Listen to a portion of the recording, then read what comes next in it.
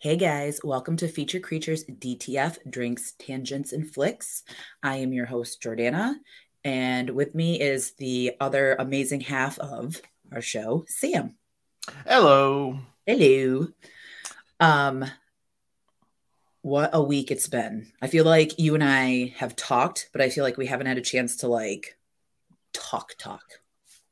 100%. It's for our friendship, this has been a weird week, I'd say, because you're legitimately, I have like two friend chats that talk with almost every day. I Same. have like these two dudes that I used to do a podcast with, but they're locally my friends, and then there's Yes. you.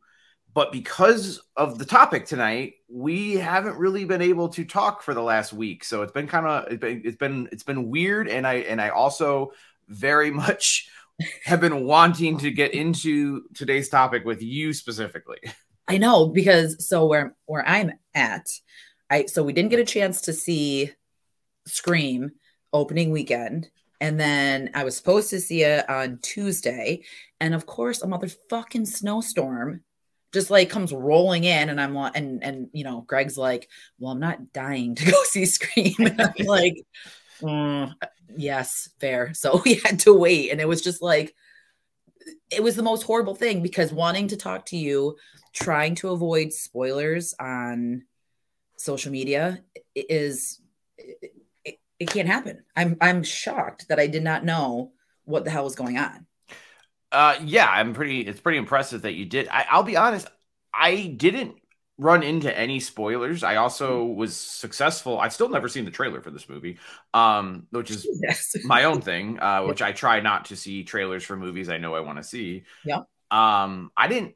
I heard people be like, "Oh, there's assholes online that are spoiling." They like people were like, "I, who saw the early screenings." I never ran into any of that.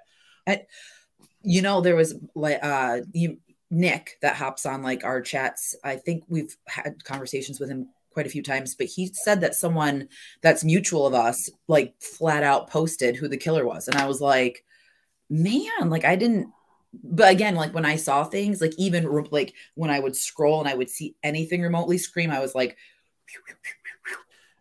Yeah, and I did do that as well. I was like, I don't want to, but I also had the fortune. I had the fortune. I was fortunate enough that I was off on the day it came out on Friday, and I oh, went to the very first screening. I wanted to go to the 10 a.m. screening, but they yeah, don't have a fucking 10 a.m. screening, as I found out. So I had to go to the 1 p.m. screening, which was the first one at our theater, and I was the first person, literally the first person in the theater. that's awesome. And Was it packed? Did you have a full house? for a 1 p.m. on a Friday, it wasn't packed, but I mean, I didn't expect it to be Yeah. because it's 1 p.m. on a Friday.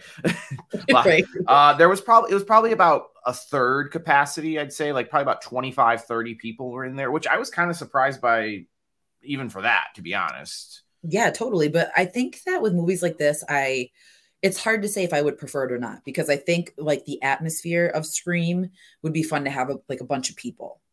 Just as long as they're not like the assholes that are talking and Oh, you know, doing all that shit. We had someone smoke weed right next to us. oh, really? That's Or, see that. like hit their pen or whatever, and it was a couple and they were talking.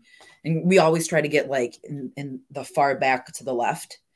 And of course, like I had a seat, I spaced it, and this couple walks in and they're like, boo, boo, boo, boo. They started talking during the previews, and I was just like, I'm gonna let this slide. And then the movie started, and they kept talking, and then I smelled it, and the guy got up and walked away or went down to probably get snacks or whatever. And Greg's like, "Do you smell weed?" I'm like, yes, totally do. That's insanely rude. Like, just fucking. I have no problem with you getting high and going to the movies. Just Yeah, do it in the parking lot, or please. like, I like just it's so annoying, and I just think it's so like.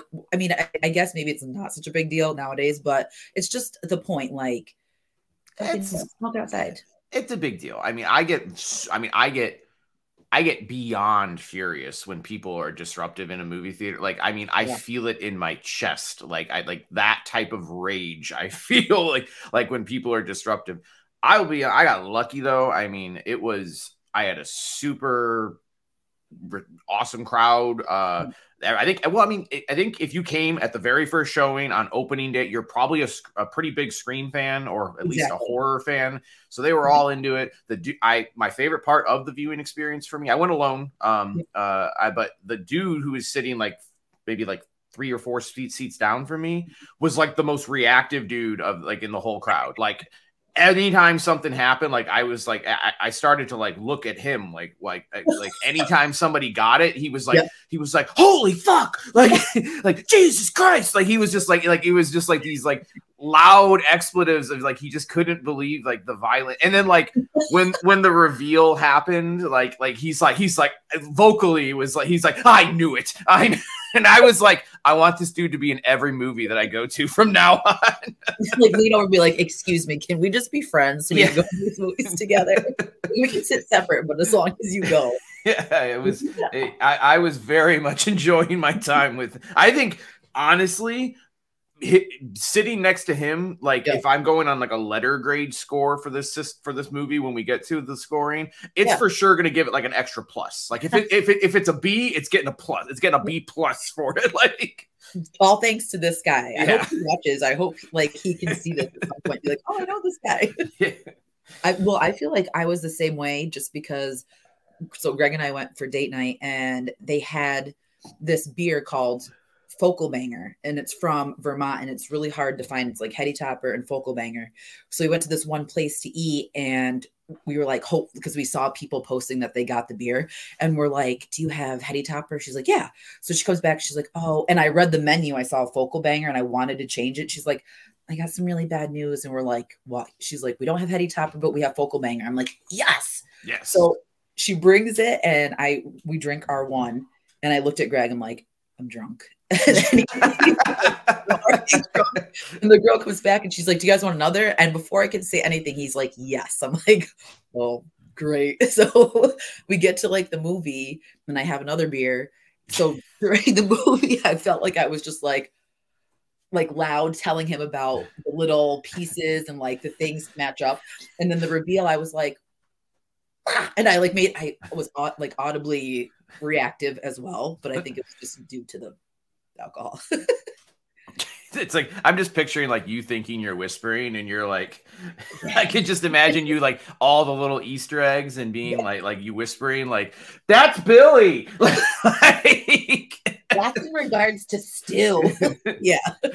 That's Jason Takes Manhattan. I did see this. I totally did. I was so excited. I'm like, that's my favorite one. And Greg's like, I know. I wasn't obnoxious. I wasn't like super bad because that's horrible. But I was happy I was enjoying what I was seeing.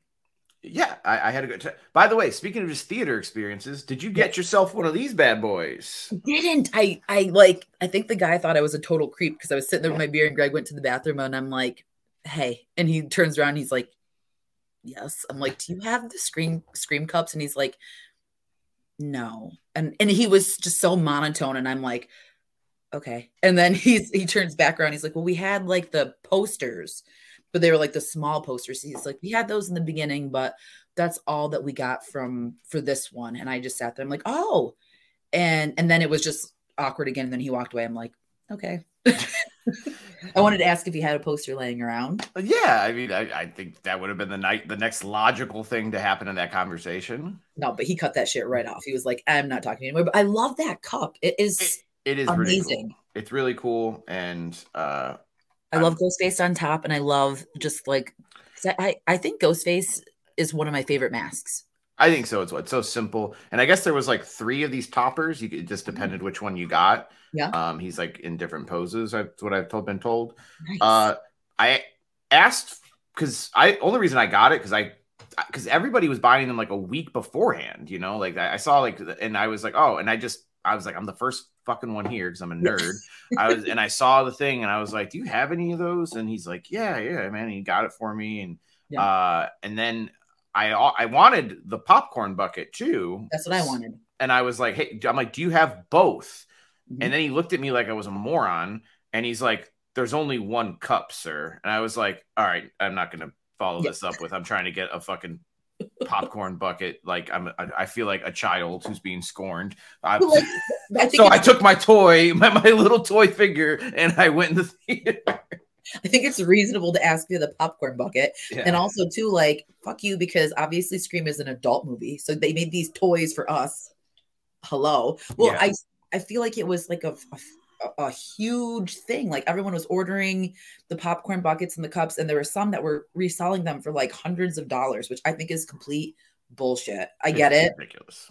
I understand, but like 200 and something, like maybe $10 more, but don't be a dick. Like let people have something. Yeah, it's ridiculous. I mean, I saw like going for like $150, and I'm like, it's for something that, I mean, honestly, I didn't even pay for this. Like I had a gift card. Like Oh, I was gonna say, did you steal that? Yeah, I was like, fuck the popcorn, and I grabbed it and I ran. But like, yeah, no, it's just insane to be upcharging like that. I think it's ridiculous. I understand. I get collectibles. I understand that, but for a franchise that is loved by so many people, I think it's completely a dick move. Also, being a fan to pull some shit like that. That's just me. I'm sorry if anyone listening did it, but I do think that was a dick move. Yeah, it is definitely a dick move. It's just fucking it's predatory behavior is all it is. Yes.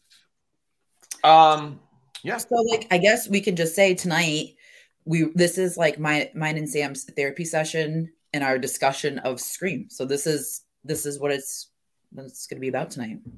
Scream 6. What are you doing, Ripley? Ripley's getting closer and closer to like trying to be on camera every time we record. Yeah, he's like up in my shit. What are you doing? Anyway. Yes, this is the Scream episode. So if you haven't figured it out, we're gonna be talking Scream 6. So please, if you haven't seen it, or if you are really, or if you care about Scream and spoilers, we're going to be talking the whole plot from beginning to end. Yes. And we also very much intend to probably jump through the previous 5 in some form or another. So spoiler alert for those movies too, I guess. Yeah. If you haven't seen Scream and you don't want to hear anything that has to do with it, don't watch this episode. If you haven't seen 6, don't watch it. And if you haven't, and then you go see it, come back and watch it and tell us what you think. Yeah, tell us how wrong we are. You know, I it's weird because I waited for so long. By so long I mean like 5 days. Yeah, really, but it felt like forever. And it's still it's funny because it's so divided. Again, it's like either people absolutely loved it or people fucking hated it, and it's just so weird. See, I will say from what I'm seeing mostly love. Yeah. I've seen like 1 or 2 accounts that I follow, and they're not right or wrong. It's just that seem. It seems like if you didn't like this movie, you really didn't like it. But I'd say it seems maybe like an 80-20 split. I think most people were either like, it's pretty good, or really fucking loved it. It seemed like. Yeah, and I'm like seeing people's rankings and seeing how high it is. So it'll be fun because we really haven't like asked each other if we really enjoyed it, like our take on it. So I'm happy to like discuss it and then give our 2 cents about it. Well, I guess you just want to jump right in at the very top of the movie. Yeah, let's do it. So, what do you think about I mean, every great Scream movie starts with a great opening kill, and this is a very unique one. I actually really like the kill. It's unique, and also too, I think it's crazy how people called her to be the opening kill, because everyone was like, when she got casted, it was like, oh my god, so excited, and then people were like, if she's the opening kill, and it's like, well, there you go. It only made sense for her to be. It's Samara Weaving is the opening kill, and to me, that's kind of isn't that the trope of these movies? They cast a bigger actress or bigger, usually an actress, but bigger actress than is really required for the part. You know, it started with Drew Barrymore as Casey, my favorite kill in the whole franchise. Yes. And then what I think Jada Pinkett Smith. Will Smith's wife, Jaden Smith. And then Cotton was 3, which is the only one that really doesn't follow that trope. Yep. And then True Blood chick, Anna Paquin, Yes. in 4. Yes. And Kristen Bell and like all like the different like the stab movies and stuff, which I thought was kind of like, you know, because that was like a different opening too. Yeah. So this like totally made sense to me. I liked the way that, you know, it all played out. And then, I mean, I don't. Okay, I guess here's my thoughts. What happened? Okay, right after Samara Weaving gets stabbed, just boom, like it's a pretty fucking I mean, the violence level in this movie is by far the most violent Scream movie ever. It's like, yeah, like it was the I was like, wow, like that was like something behind it. So I'm like, okay, you know, and I like her being the teacher. So I'm like, all right, and then we get. And I was almost like, oh shit. And I think they did, this was really smart on their part. They have the killer take the mask off and you're like, oh, this is a guy I've never seen before. And then you're like, oh, and my head starts turning at that point. I'm like, I'm conflicted inside. I'm like, wow, what if we get a Scream movie where we know who the killer is the whole time? Like that's never been done before. But then I'm also like, I'm having that internal battle. The other side of me is like, but half the fun is trying to figure out who the killer is. Yes. But it was all for naught because it was just completely yes. What did you think of that? I liked it. I liked that it was back to like the phone call. I mean, I know like they all were on the phone, but I felt like, because with me, full disclosure, I really did not like 5. So the whole opening scene with Tara, because I felt like you cannot, even I know that they weren't trying to copy it, you cannot duplicate Drew Barrymore. You can't, like, it was very similar. And I felt like, please don't do that. So with this one, I liked that she was the teacher in the film. So you're getting that. You're like, okay, this is tying in. And then when the mask came off, I was like, oh shit. Like we get to see who the killer is. And I thought the same thing. I'm like, are we going to know the whole time? Which I was conflicted as well, but I was like, that would be completely different. That'd be something that they would never, like, I don't think that they would do, but it would be super ballsy for them to do that. So it was different. So then when he gets back to the apartment and Jason Takes Manhattan was on, I was so fucking excited they did that little nod, because I was wanting a Jason Takes Manhattan somewhere in this movie. It had to be done. Like it had to be. And the opening like sequence was awesome. So that was cool. So what did you think about like the whole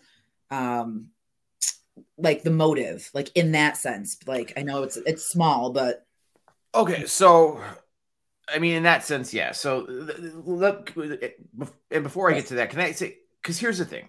Yes. Ultimately, I do like this movie. And just to be upfront about it here, we know this. I really, really enjoyed 5. Yes. 5 like did something to me inside. I don't know. Like I saw it and I loved it, and I've seen it multiple times. It's whatever.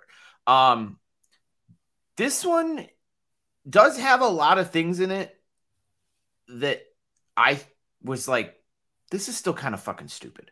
Like, and one of them is like, and I know it's Scream, it's tongue in cheek, it's meta, I get it. But I'm like, when they're like, you know, Samara Weaving's like, I teach a class on slashers. And I was like, there's no fucking class on slashers. Go fuck yourself. Number 1. And then I was like, number 2. And then she's like, you can really like, you know, a generation slashers really tell a lot about people, like, you know, like how the sex and the tits in the 80s and all this other shit. And I was like, go fuck yourself. I want you to die now. Like you did it. You said way too much. I was like, this is all right. So a little bit there. I mean, I'm gonna pick a little bit at some of the dumb stuff, but that was one of them. Please pick, because I thought that's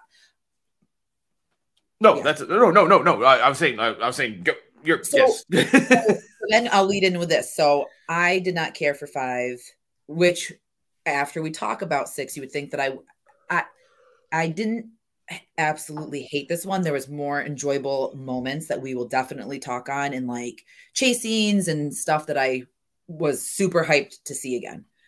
But then that follows with a lot of shit that I was just like, oh my God. Like, we've seen this stuff, this. So you're right. Like that I was like, okay, whatever. And then the dialogue in the house with the guy on the phone with the other killer, I was just, I don't know, something about when he gets killed and he was like, but we have to finish the movie or like whatever. I was just like, oh my God. Like, I don't know. There was parts that I liked about the opening, and then there was parts that I just thought were like, okay. Well, yeah, I'm with you. So like the Samara Weaving part I thought was great. Yes. And then we get the part where, okay, this is the reveal. Your nerves are a little bit settled because turns out the killer who killed Samara Weaving is also part of the opening kill because the true Ghostface is going to kill him. So basically, there's two guys. For anyone who crazy reason isn't listening or hasn't seen it, but some people don't like to see the movies. Yeah.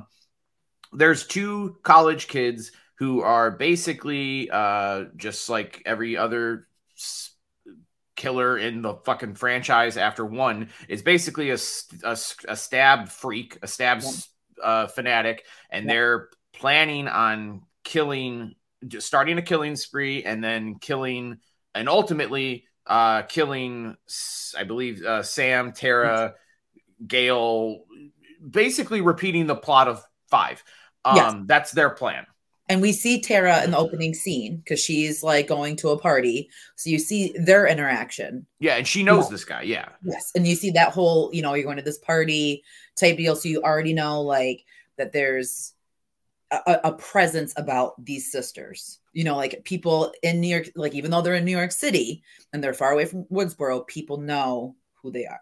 Which, you know what I mean? Like, of course, people are going to know because it was, everything that happened was kind of big. Yeah, but almost in I would say like a weird way. Mm-hmm. Like, and I get it. That's part of the plot, is that like misinformation is used as a weapon against the sisters. But it seems like nobody gives a fuck about Tara. They're all like, yeah, let's party with Tara, and let's get Tara drunk and fuck her.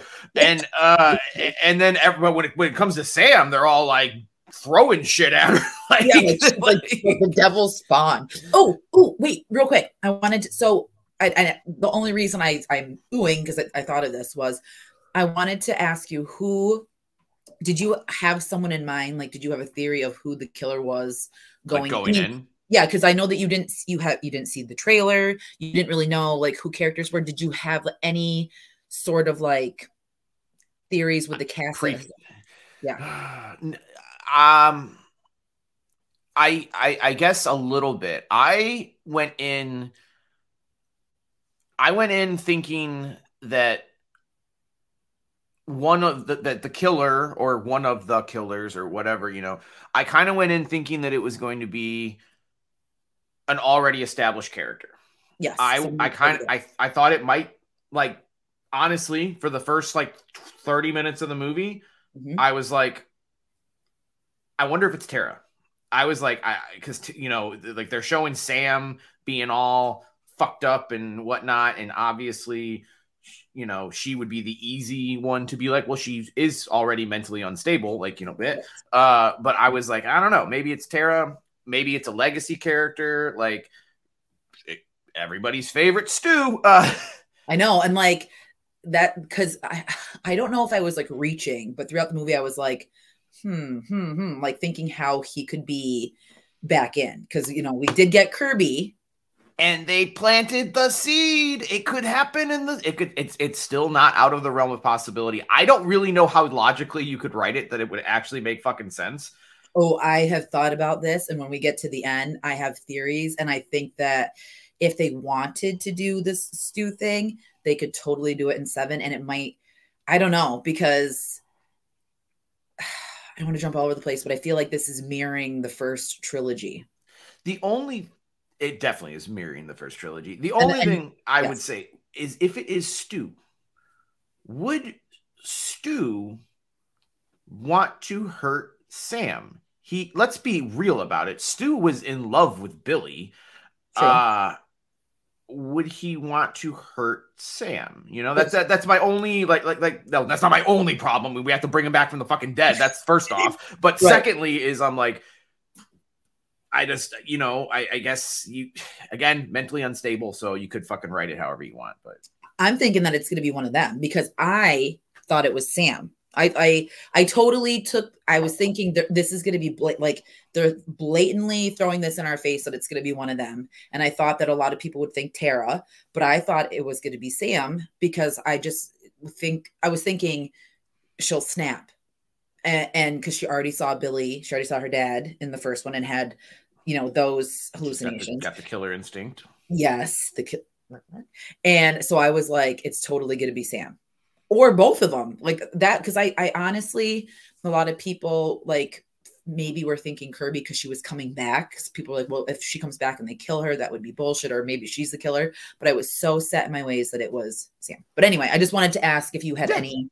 No, that's a great question. You know, going into it because what led me to that when we're talking about partying? Oh, partying with Tara. And then, you know, like the first scene after the opening kill was her with her therapist. Yeah. We are skipping over one thing real quick. Which I think in all technicality is the most violent kill in Scream history. Yes. They kill fucking the guy, whatever. Yes. I don't know his name. The opening guy. We'll just call him that. I don't know. Jason. Okay. Yes. He's on the phone playing hide and seek with fucking he thinks is his friend or the other killer, a proposed killer. Yes. You're right. The guy's way too dumb on the phone. Like he should have figured out that's not his friend. It's very obvious. But he opens the fridge and he finds his friend, which I mean, again, I've only seen it once in theaters, but in my mind, I think he was fucking hacked to pieces. Like totally, because the head was over here. Yeah. Like the limbs, like some of his limbs were here and his other limbs were there. And I was because not like from terror, but like I'm like into the gore. So I was like, fuck yes, like this is gonna be. I hope that there's more. Because I felt like in the last couple, it was just like, other than 4, because I know there was like the bedroom scene with her guts hanging out. But in 5, I didn't feel like we had a lot of like over the top gore or different types of killings other than. Agreed. You know what I mean? A stabby stab. But even I personally, well, first of all, it's by far, like, I mean, granted, you only see it and you don't see it actually, the act happen, but yeah, this is the first time Ghostface, to my knowledge, has ever, like, you know, mutilated a person to the point that they are in pieces. Yes. Scream is, in my honest opinion, I never really have thought of, it's not really a gore movie for a franchise for me. It usually is just like a stabby stab movie, like a stalker movie. But the violence in this movie and in the meta, which it's Scream, we got to have a big meta explanation from some character. Yes. Mindy is always in this series. He explains that, and it is, you know, that this is now a franchise, which I guess we're skipping ahead there, but yes, I know what you're getting at. Yes, the gore is absolutely amped up. This is by far the most violent of them, and I would also argue, you know, without going too far ahead, what did you think about the way Ghostface was portrayed here? And what I mean by this is, in me, this Ghostface is the first one that I'm like, this feels different. Like, it's not a stocky, he's not a stocky guy. He's not a slow moving guy. This Ghostface is basically like, he's pissed off and he is aggressive and he is coming straight at you. And that's how I felt too. Cause I was like, there's something different with this because this is like thought out, you know what I mean? And they must have known a lot if they already knew that these people were trying to be the killer. Do you know what I mean? So right away I was like, there's insight, there's intel. I felt like there was like an intel, like some sort of insider job, and like angry, kind of like skillful in the sense of like killing, like someone, you know what I mean? Like if I were to kill someone, I wouldn't know how to like take apart the body. Yeah. I would just be like a little, like a, oops, like a stabby stab, and then like, oh shit, run away. Run away. Like, that's all I could do. So you're right. I felt like this is going to be different. And then I kind of thought like seasoned, like someone who has maybe like killed in the past. So then that brought up my, you know, because always in the back of my head, I thought could Stu come back because we have Kirby. I thought the same thing too. Plus, you have the mask that is being worn is it is the original mask. This is in storyline. This is Billy's mask specifically. Well, wait, let me rephrase that. I don't think that is true, actually. I'm sorry. At each killing, I'm sorry, I should rephrase. He's wearing a mask of a previous Ghostface. And I loved that. I thought that was so awesome that they were like talking about the killers. So like we'll touch on that because there was one part that I wanted to bring up, and I think you probably know which one I'm talking about because I'm a total advocate for that person. But so I love that idea. I love that it was a different mask at each site because it was very Scream to me. Yeah, and it was, especially if you're like a huge franchise fan like we are. Yes. It was sort of fun for each killer to get a little bit, just a little bit of a story. You know, oh, this was, you know, Roman and blah blah blah. He did this, and this was, you know, Stu and blah, blah, blah, blah, blah, you know, like you got a little bit of just a pinch of throwback for each killer, and it was a nice homage. I think it was nice too because, like I was telling you earlier, my mom, she just watched the franchise because my mom hates scary movies, but she just watched the Scream franchise in 2 days, and she watched the Halloween franchise in 2 days. So the whole Halloween franchise, minus the Rob Zombie ones and minus Season of the Witch, because I told her, I said, you don't really need that one. Like I told her what I enjoyed about it, and she's like, okay, I'll skip it. But she watched every single one. Oh, and she didn't watch Resurrection because I told her about it. I mean, but she loved H2O. Does she need to see Resurrection? I know. I was like, Mom, there's Busta Rhymes. She's like, I already got LL Cool J and H2O. She's like, I don't know if I need Busta. I think she's fine. Yeah, and then she loved Paul Rudd and The Curse. Like, so it was fun, but meaning that, like you said, it's fun for us who know the franchise to get those Easter eggs and to get that like acknowledgement of previous characters that we could love or like we know as a part of it. But it's nice for people who don't know, you know, too much about it, because when she goes to see it, she'll be like, oh, it's familiar. So I like how they did that. Yeah, they did it well enough that I think realistically, like, not that I think many people are watching this without seeing at least some of the other ones, but you realistically could watch this movie and never seen 1 through 5, and you would understand what was going on. I mean, you might be like, you know, at the end of the movie, you might be like, why is this bitch seeing people? But like other than that, you'd probably be fine. Exactly. And I also liked it too, because I liked the way they did it instead of the in your face, like not, I'm trying to think of some like a good example, because I never have like a really good example to like to say what I'm trying to say, but I don't know. I just felt like there was a lot of stuff that happened in 5 that was just kind of like not like super forceful, but I felt like this was like small and easy, and it wasn't like overkill. It'll come to me. But you know, yeah. I get what you're saying. Which I think is a positive and a detriment to this movie, in my opinion. So I think 5, I'm granted, I look at this as a trilogy. They I think after the success of the first one, they pretty much planned this to be a trilogy, and who the fuck knows, you may get more. You and I talked previously that we kind of see Scream as a franchise we see it as trilogy 1 and trilogy 2, and then the redheaded stepchild is 4, which just kind of it doesn't really fit anywhere. It's just there. And it's so funny that you say that, because we get something so big as Kirby. You know what I mean? Like, and I will, full disclosure, because I know that we can speak freely with one another, and it's never like you know, like dissing each other, but I didn't see the big deal about Kirby. I still don't see the big deal about Kirby.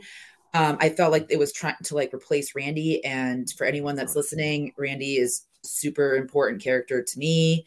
And I wish that instead of trying to do a filler of Randy, they would have just kept him alive to keep him in the fucking franchise. That's just me. So I'm with you. You know that. I think that first, I don't know if Randy should have lived all the way to 6. I don't know about that. But I think he should have gotten it eventually. But we are definitely in agreement that 2 was way too early to take him out. I think even the writer of 2 said that, you know, he didn't know they were writing it as if we're only getting 2. So like, that's why he did it. He's like, if I known we were going to keep going, like I would have kept him alive. Yeah. Yeah. But you're right. I am actually with you. I know Kirby has a lot of fans. But to me, Kirby is just like you said, it's girl Randy. Yes. And I think it's a pretty girl too, and that probably helps fans to be like, yes. But realistically, didn't really do that for me. And then, honestly, now you have Mindy, which at least Mindy is related to Randy. Yes. And Mindy is better at this than like playing the horror nerd. I buy Mindy. I don't really buy Kirby.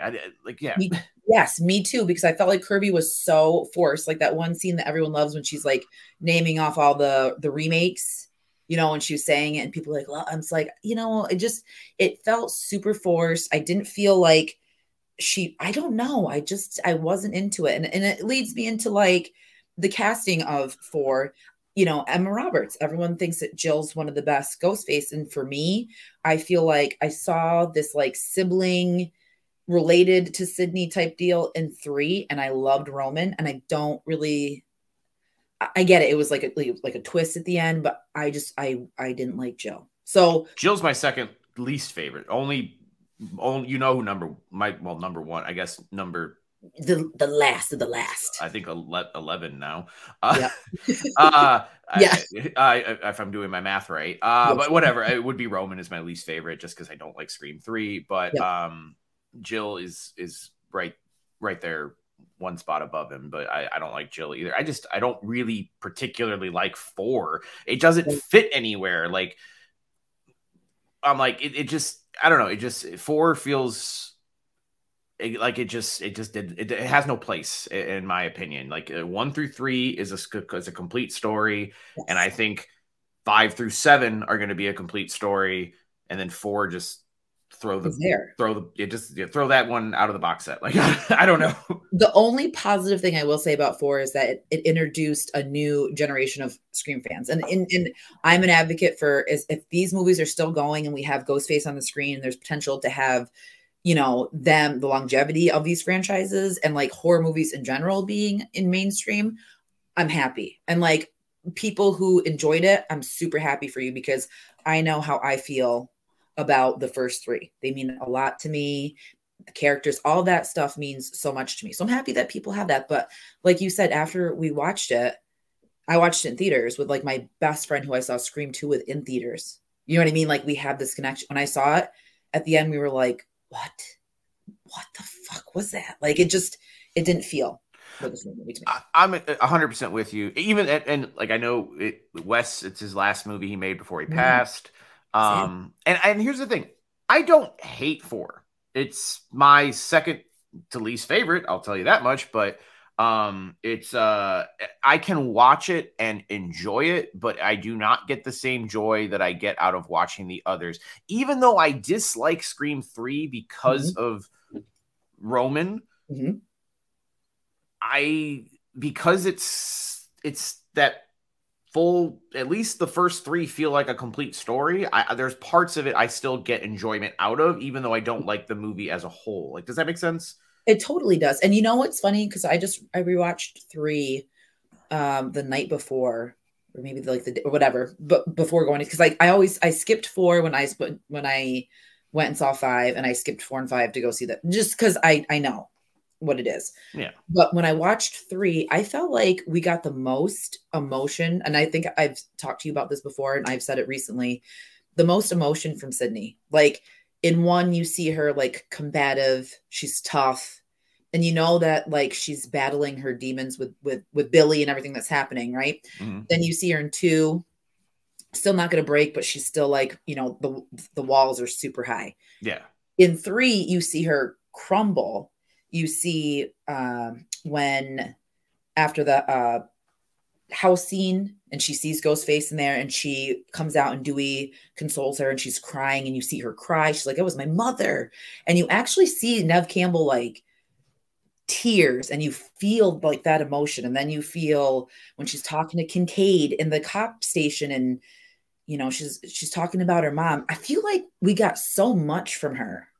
Is 3 or 4, now that I'm thinking of it, the one where Sydney is like living in the woods secluded? Which one is that? That's 3. That's 3. Okay, that's the one. Yeah. And I hate the mother angle. Like I hated that whole thing when she's like at the window and she like looks like Linda Blair and you know, mommy want like that. I was like, this is kind of cheesy.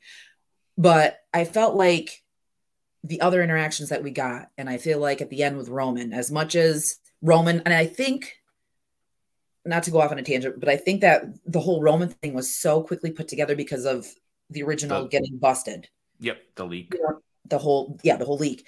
But I when he's dying and she's holding his hand, I just feel like, and when she's yelling at him, like when she's like, God damn it, this is, you know, grow the fuck up or whatever she's screaming to him. I feel like I love Nev as Sydney in that one the most. Like I love her in 1 and 2 and 3, but I feel like she just gave so much in 3. And that's what I remember her as.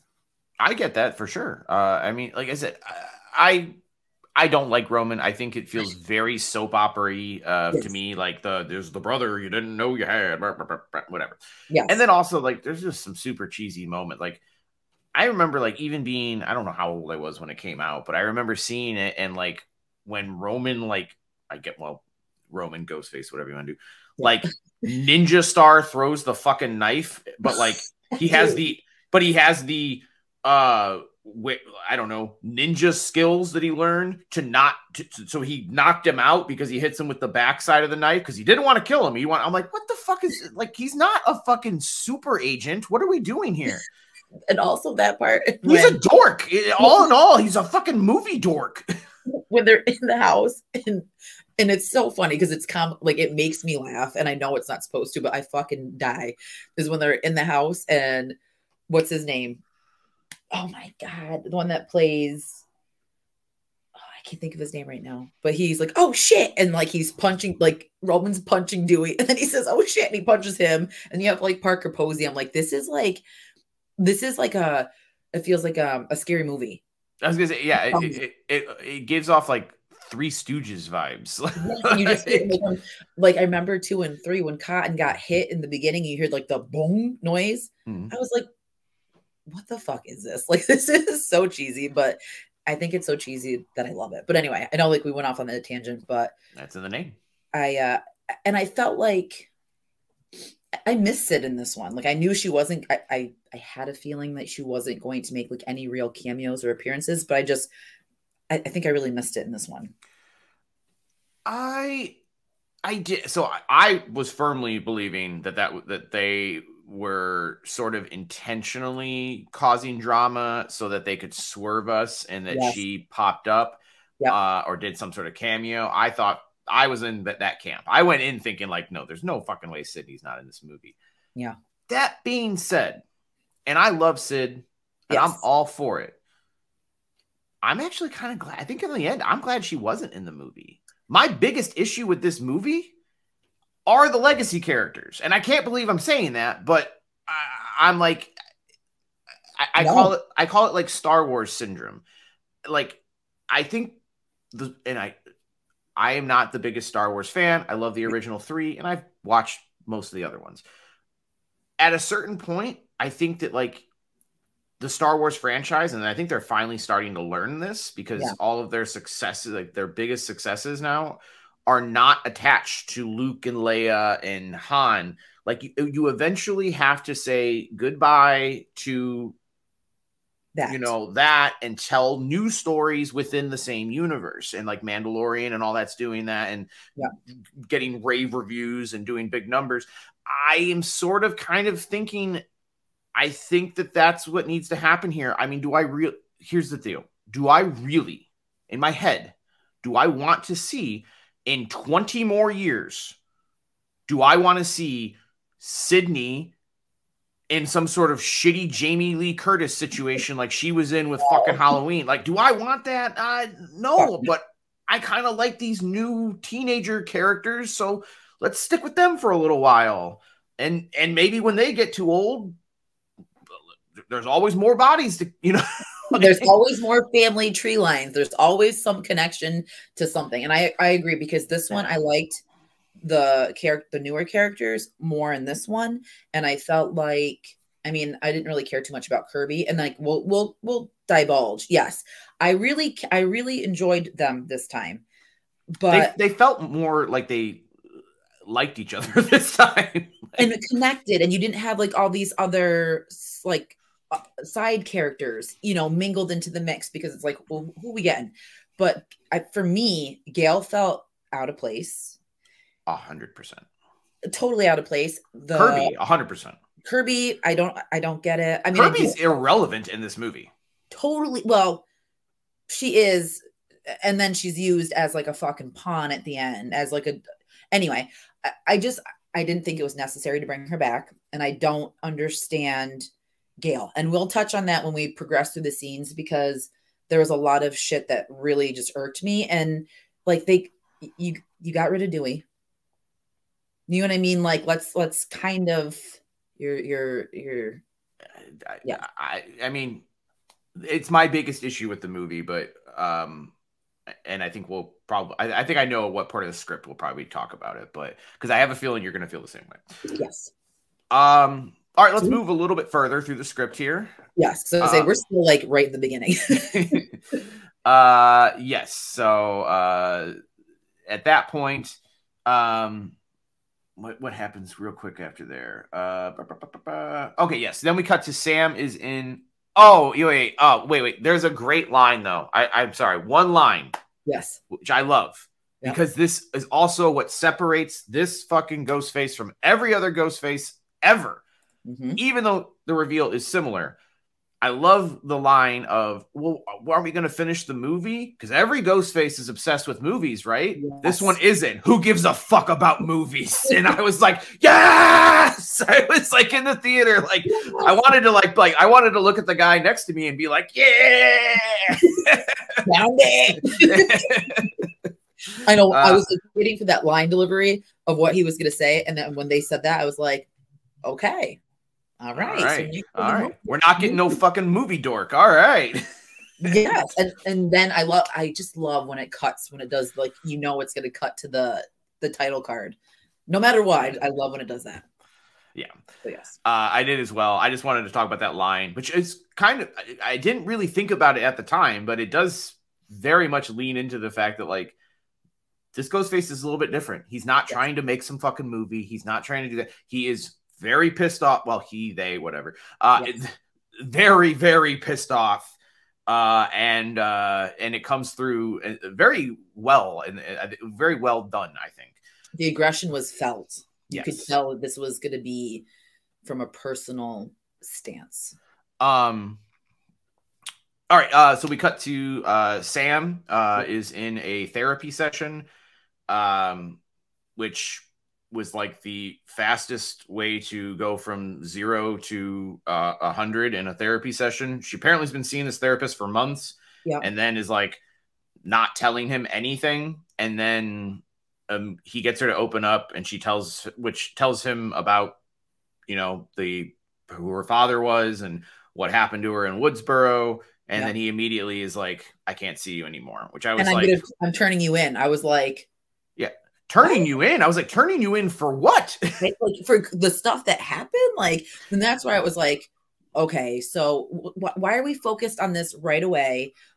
And because I don't know if you're like that, but when I watch a movie like this for the first time, I'm like, this means something. This means something. Why is, you know what, my mind's just going. I'm like, why is he turning her in for talking about Billy Loomis being her dad and the shit that happened? Because everyone knew what happened. Yeah, I mean, I think there was some line in there about, you know, like, oh, well, because she said that, like, when she got her revenge and she killed Richie, that she's like, I liked it, like, it felt good. Yes. And then, but I'm like, and he's like, well, I'm going to report you because, you know, you could be a danger. And I was like, I don't fucking think that's how that works, dude. Like, and also, like, you can't Google her and be like, this guy stabbed, like, and murdered all of her friends and attempted to murder her. Who gives a fuck if she stabbed him 20 times? Like, so she's the bad guy. Yeah, exactly. And like, what the fuck? You know, like, I don't know. It just, and then worst I knew therapist ever. worst therapist ever. And then I'm thinking, I know what's going to happen to you, buddy. Yeah. And you're like, because then at that point, I'm kind of like, all right, well, I hope you fucking get it. I hope you get it like the fridge guy. Yeah. Like, that's like shitty fucking. What a great way to help your patient. No, but then that made me like, again, I was thinking it's her. And I think I even looked at Greg. I'm like, it has to be her, because just like being able to talk about it and then like, you know, her getting turned in, I just thought it was going to just send her off on this like downward spiral, you know, and then because we do see her being attacked throughout the movie by other, you know what I mean? Like you see that. So I thought it was just like the setup for what was going to happen. It's interesting because I never saw that. But I did, because your mind sees what you want to see. I think for the first like 20 minutes, I think maybe half hour, I was like, I think after a half an hour, I settled on, okay, it's not Sam or Tara. But I was like, well, Tara wasn't here at this scene, so it could have been her. You know, I was like, yeah. Well, let's go. Okay, so we get to the introduction of some new characters. Sam, after that, goes to her apartment. We meet Quinn Bailey and Ethan Landry, which Quinn is their roommate, and Ethan is he's Chad's roommate. Yes. Yes. And basically, Quinn tells Sam that Tara went to a party, and Sam is super, super, super protective and goes to the party to basically get her. And then I liked what happened at this party, though. I'm not gonna lie, I liked it. But I'm a fan of a bully or douchebag getting punched in the old face. Yeah, getting fucking called out and punched in the face. Exactly. Tara's drunk, and some douchey frat guy is trying to get her up into his room.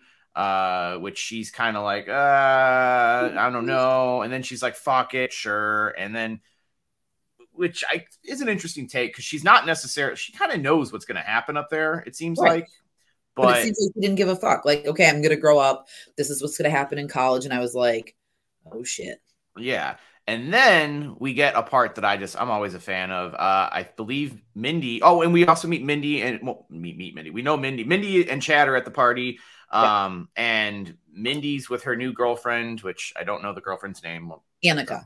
Oh, good fucking memory. Yeah, I like their little play. They're good there. But I like when Mindy sees what's happening, and Mindy goes and gets Chad, and Chad basically fronts on the dude, and then the dude is I believe, does Chad doesn't do anything to him. No, they do get into a fight. Right? He like stops it, and he like does his little like, hey man, da da da da da, and then Sam pops in. Yeah, they're about to fight, and then Sam pops in and like acts like she's breaking it up, and then tases him right in the balls. Oh, yeah. Which is great. What'd you think of the scene? I thought it was awesome. I thought that, I mean, afterwards though, like, okay, so the scene was awesome, but I was just like, how are we going to follow Tara? Which again made me think, okay, is she going down that dark path? Like, how is her character development going to be in this one? You know what I mean? Because when they were walking back, she was like, why do you always have to, you know? And I was like, this could be interesting. See, and that's where this is where my Tara theory was I was like, okay, wait, she's getting pissed off because she's not in control of her own life. And she, you know, this thing that happened to her, whether she wants it to or not, sort of defines her entire life. Like, I was like, that could push somebody to snap. Yes. And that's because I thought the same thing. I was more Sam than I was Tara, but I even think I said before, it could be both of them. Yeah. It could just, absolutely, like a tag team, you know. And also too, and I forgive me because like I said, I had some drinks, but we still don't know who the mom is. I mean, we hear in this one, but like, who is she? I don't. But you know what I mean? Like, I feel like we know the dad, but like, when are we getting that introduction? it had to be somebody from the first movie, right? Or so, in that time period when he was 18. I mean, and I know that's not, I mean, it is relevant to what I'm saying, but I want to I want to know, because we know the background of the dad. here's the Like, reality. It should be super easy to find out because Scream 1 is an incredibly white movie. And yes. I mean, I'm just joking. It was a joke, but like, obviously the mother has to be Hispanic. So like, I'm like, Scream 1 is like one of the whitest movies of the 90s. So like, you know, Who is it? But you know what? They had a theory on TikTok of when, oh my God. What was it? Hey, Chrissy, when Billy and Sid are having their interaction after he went to jail. mm-hmm. And she was walking away, and like Sid and Billy were like talking. Someone said, because wasn't it said in here, it was Christina Carpenter? Chrissy Carpenter, didn't they like drop the name somewhere in the movie in this one, like who the mom was? Because Dale's like, think that does sound correct. I believe. I mean, we've only seen the movie once now, so it's hard to know. But I think that sounds correct. and then they said, because you know how he was like, I was in jail, remember? And he looked at Sid, but then he like looked away. So people are thinking like that could have been who he was canoodling with to have Sam. So I mean, but just I was just trying to think of like the family dynamic and element in how this was going to play out, because I'm like, all right, Tara's going to be the wild child that's going to like rebel at all costs because she was the little protected sister, you know? Mm-hmm. So I was like thinking we're going to get an introduction of who the mom is. And it's just going to add to like the dynamic of the family. Because I mean, you're already shit out of luck with Billy Loomis. I think they got to write it in. Now that I think about it, you never see Tara's parents either, do you? That's what I'm saying. You never see Tara's. I mean, in Sam's clearly estranged from her entire family minus Tara. So yeah, you don't even see the parents outside of Quinn's dad are pretty much non-involved in the first in this trilogy. There's no parents whatsoever. And I thought like obviously that's not true, because the your boy from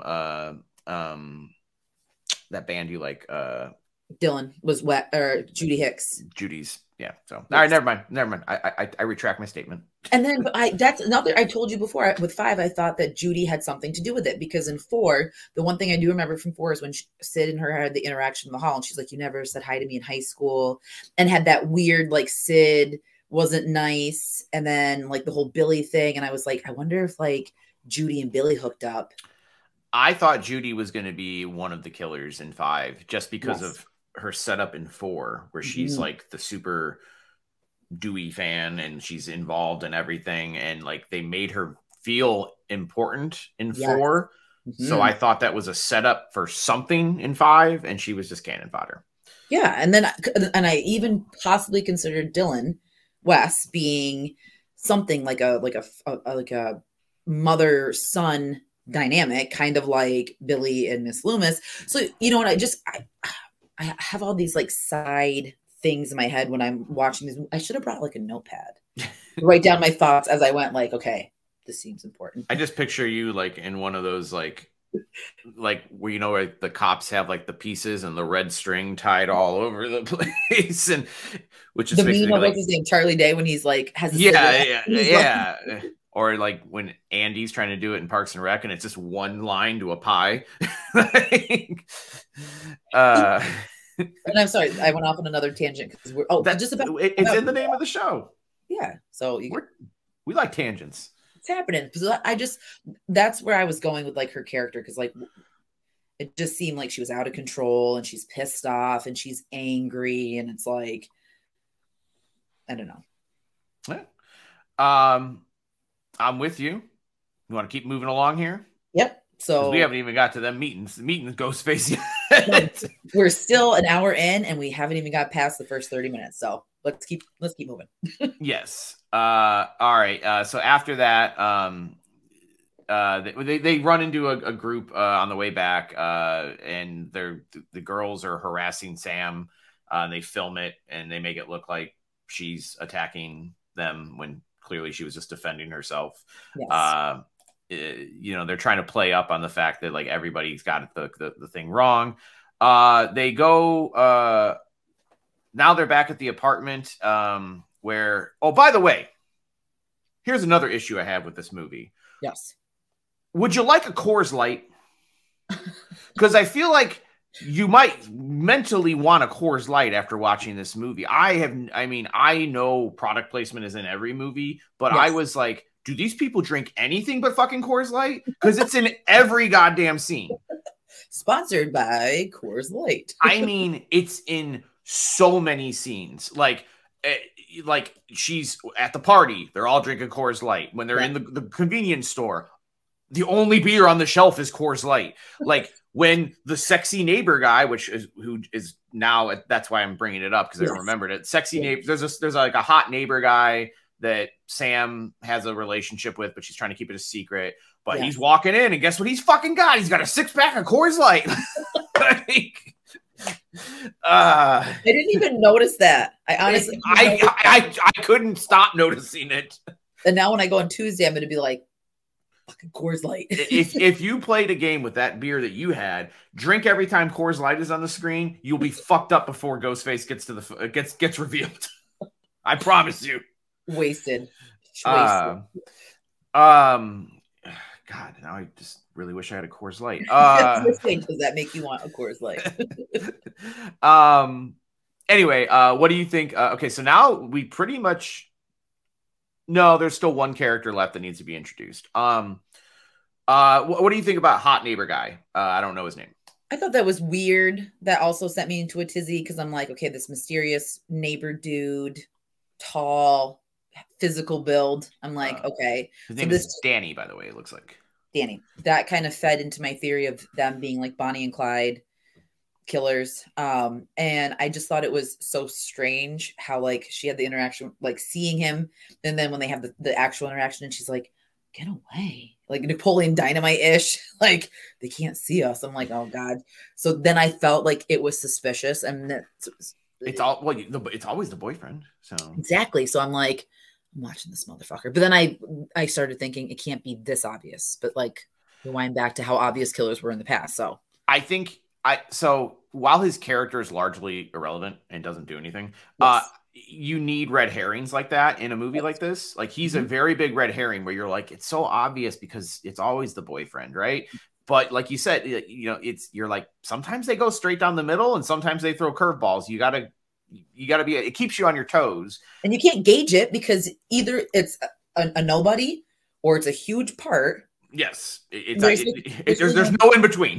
Yeah. So I'm like, my sights were set on him. I'm like, okay, this fits the general profile of someone that we should either be watching or is going to die.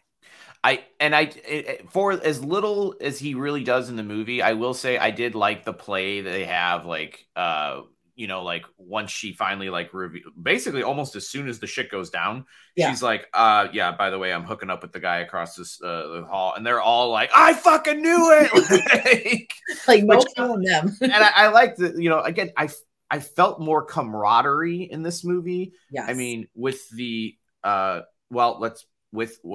core four, they named them. Core four. But when it was in 5, it just felt, and I know, like you said, Core four. Put it up. By the way, if you haven't seen it, we're not stupid. That is what they call themselves in the movie, so it is now canon. Yes. So like we did not coin that phrase. Yeah. But when I watched 5, I felt like so disconnected because, and this is just me, and I know I'm being like, it might come across as being stubborn or like whatever, but when we watched Scream, it felt like you genuinely felt like they were friends. You were connected to the characters. I felt that way in 2, you know what I mean? Even with Derek and oh my God, Hallie, you know what I mean? Yes. And like and Mickey, it felt real. It felt genuine. 5, I didn't feel that way. This one, I felt it. I felt their connection. I felt the unity. I did. So I'm glad that I felt that way because that character development was definitely working. Well, I mean, and we're talking about character development. I think one of the smarter choices that they made in this story, they never really pulled the trigger on a meaningful love story with Sydney. Really never did. I mean, she had Crazy Billy, and then she lost Derek. Yep. And then I think I don't know we don't even know who her actual husband is. It's Kincaid. Is it? Yeah. Wait. Yes, it's Kincaid, because in maybe not so, I hate saying it because I don't know 4 as much as I know. I don't know 4 very well, yeah. But in 5, they talked about Kincaid was with the 2 kids when all the shit was going down, and they were asking about him, about Mark. I've never caught that before, but that is okay. Well, okay. Which is for me, it's such a random, like, I get it, like a random piece to fall on that it was Kincaid. Yeah, I mean, it doesn't really have it. And that's the thing. I may have also known that and just forgot that, because that information doesn't really do anything for me. I never really felt that connection, No. But I think that they made a smart move here in this new story with this new group. They've inserted a love story in there, and Chad and Tara have a thing where I think you're gonna have to wait till 3 to get the because they all no I'm sorry, she does kiss him in this one, but she's about to kiss him, and then Quinn totally fucking cock blocks her, which seemed like on purpose, but I mean, I can't even. Well, I guess we'll get to that later. It did seem very much on purpose, which I didn't know if it was at the hands of Sam and her like kind of stepping in for Sam, because I felt like Quinn and Sam's relationship felt like they've been friends for a bit. And I don't know how I thought of that, because new character. Yeah. But I felt like I felt that. And I don't know why. So you're right. I felt like it was kind of like, we don't get to know much about Quinn. Honestly, her character doesn't stick around long. Mm-hmm. But her only real attribute that we find out is that she likes to fuck. He is the hoe bag. And every night it's a different dude, because she like, and this is a direct quote, variety is the spice of life. Yeah. I love that they did that with her, because it wasn't like it's like this is who her character is. I mean, I love that, but it does. Towards the end of this video, I'm going to have some questions that relate to her personal activities that we don't get to see off screen. But I thought it was a smart move to set. And by the way, I bought it too. I'm not, again, this doesn't feel like apparently the Kincaid relationship that I never gave a shit about. And now that I think about it, maybe I had heard that. But I buy Chad and Tara together. Like, it makes sense. They've gone through this before. They know they can trust each other. Like, I'm here for it. Mm-hmm. And it felt natural, which was good, because it didn't feel forced. Like something has to happen. It felt like, because I didn't see it coming when I did. I was like, oh. And then I thought, okay, this could be cute. Like, this is, because like you said, there was no real super love interest other than in like the main trilogies, and or actually in the first one and 2, and then 5. Yeah, Billy and Derek, and then Richie, which I know Richie's not one of my favorite killers. I love the movie. I don't really give a shit about Richie, but him and Amber are my least favorite, and then Joe. And I'm being an asshole about it, because I'm so mad. I'm so mad. Never mind. I'm not going to go down that route. I was upset about who killed Dewey too. That kind of irked me that it was her. Yeah. And I'm not trying to be that way, but it's Dewey. Never mind. I'm not even going down the avenue. I've talked about it so many goddamn times, but the playing stupid, like going to shoot him in the head, and how it took so goddamn long. And then Amber. Dewey acts a lot like Dewey in Scream 1 in that instance, as opposed to the guy who's been through this shit 4 fucking times. And that's what really bothers me. And that's just me being me, because again, like we see characters, it has to come to an end sometime. But I hated how that was portrayed, and it fucking really irked me. That's it. I didn't mind it as much, just to My 2 cents. I told you the story. I saw that movie again alone in theaters, and I was crying in the middle when it happened because I was like emotional crying, like not like sobbing, but I was like, Dewey. I know. I got some popcorn in my eye. Like, I love somebody. I got misty eyed when Dewey song played. Oh, yep. With Gail and saying that I don't know why that hit me, but when it started, I was like, and I gulped, and then I could just feel it in my eyes, and I was like, what's happening? It was a nice way to get a reference in there for him. Exactly. Yes. All right. And then it's at this point. Let's see what happens. Okay. Oh, the news story hits, and they see the murder of the teacher and the two other college students on the scene, and they realize that Ghostface is back. Sam's immediate instinct is like, let's get the fuck out of town. Like, which I'm like, life. Smart girl, by the way. Like, yes.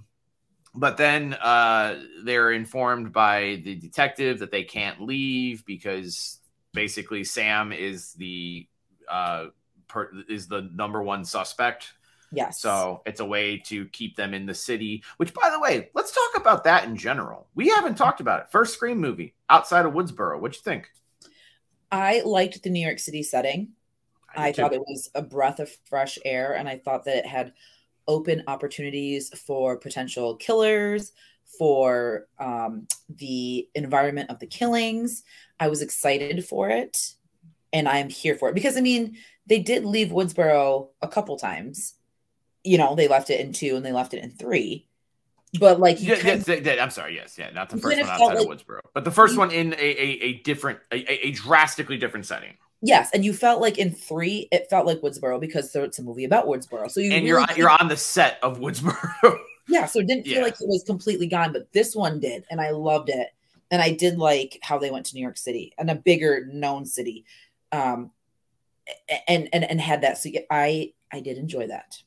I did as well. I think it played, you know, because when it was first announced, everyone was like, Jason Takes Manhattan, it's going to be fucking stupid. It's going to be Ghostface standing in Times Square, like, you know, or like, you know, he's going to be playing with like a drum on a fucking bucket or something, you know. Like, you know, me, I'm here for it because it's my favorite Friday the 13th. So I'm like, fuck yes. Any crossover with Ghostface in New York City in the Jason element, I would have been fucking here for it. But they treated it like super serious and like kind of understated. Like, you're just like, yeah, we're in fucking New York. Who cares? Yeah. And I liked it, but like you said, it gave a lot of opportunity to do things that in the other ones, like you said, again, Woodsboro or Woodsboro-esque in LA sets, settings where I think it lent itself to this more aggressive Ghostface. Like, now he can basically just be out in the open. He doesn't really have to fucking worry about hiding because it's you know, there's hysteria going around. Everybody's wearing shit. It's Halloween time. Yes. Like, he can basically just be out in the open and do whatever the fuck he wants. And, you know, it's kind of like New York, where that stereotype of like, you know, well, you're closer to that area, but I know like the stereotype on screen that is often presented is like New Yorkers don't give a shit. They just, you know, if someone's getting stabbed over here, it's not your business. Keep fucking going. Like, and that's why with the opening scene, the vagueness of it, because like he killed her and then he literally switched his clothes and then walked out in the street. Yep. No, and I was like, okay, so brazen. Yes, I was like, okay, the realistic aspect of that, like you said, shit like that happens all the time in big cities and people just keep fucking trucking. So I was like, I like that, because if you would have put that in a different setting, it would have been unbelievable. You'd have been no. A small town, like, you can't believe something like that. But like a big city, you know, like, I think the scene that exemplifies it the most, I feel like, is the train scene.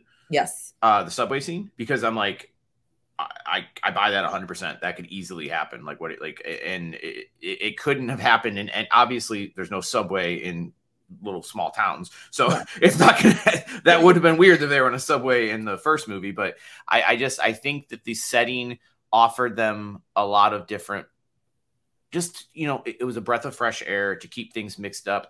Now my question is, like, where do they go from here? Is the third one going to be in New York, or is this going to be like a trope? Are we going to end up like fucking the knockoff one? Are we gonna end up on a Bahama vacation? Like, what are we doing here? Like, there's so many ideas going through my head, and then I know at the end we're going to talk about like what our predictions are, and I have a couple. And it took me a little bit to think about it because I've been thinking about this movie. You know what I mean? And I'm thinking like, where could this go? And I have some ideas, so which might sound crazy, but it's fucking Scream, and you never know what's going to happen. Base. I saw that and I was like, dude, if Ghostface, and did you see the astronaut with the ghost face? Yes. It would kill the franchise forever. Yes. But here's my thing. Let's get a trilogy of good of at least real ones. Maybe Yes. whether you not think they're good or not, but real ones. If we were gonna do an 8, just like 4 is kind of its own thing, send that fucker to space. Let's see what happens. Or do like the I Still Know What You Did and send them on a tropical vacation on an island. I'm down with that. Fucking, I don't know, Ghostface in like some sort of like subterranean underwater like deep blue sea kind of thing. I take that. Or like Ghostface in London.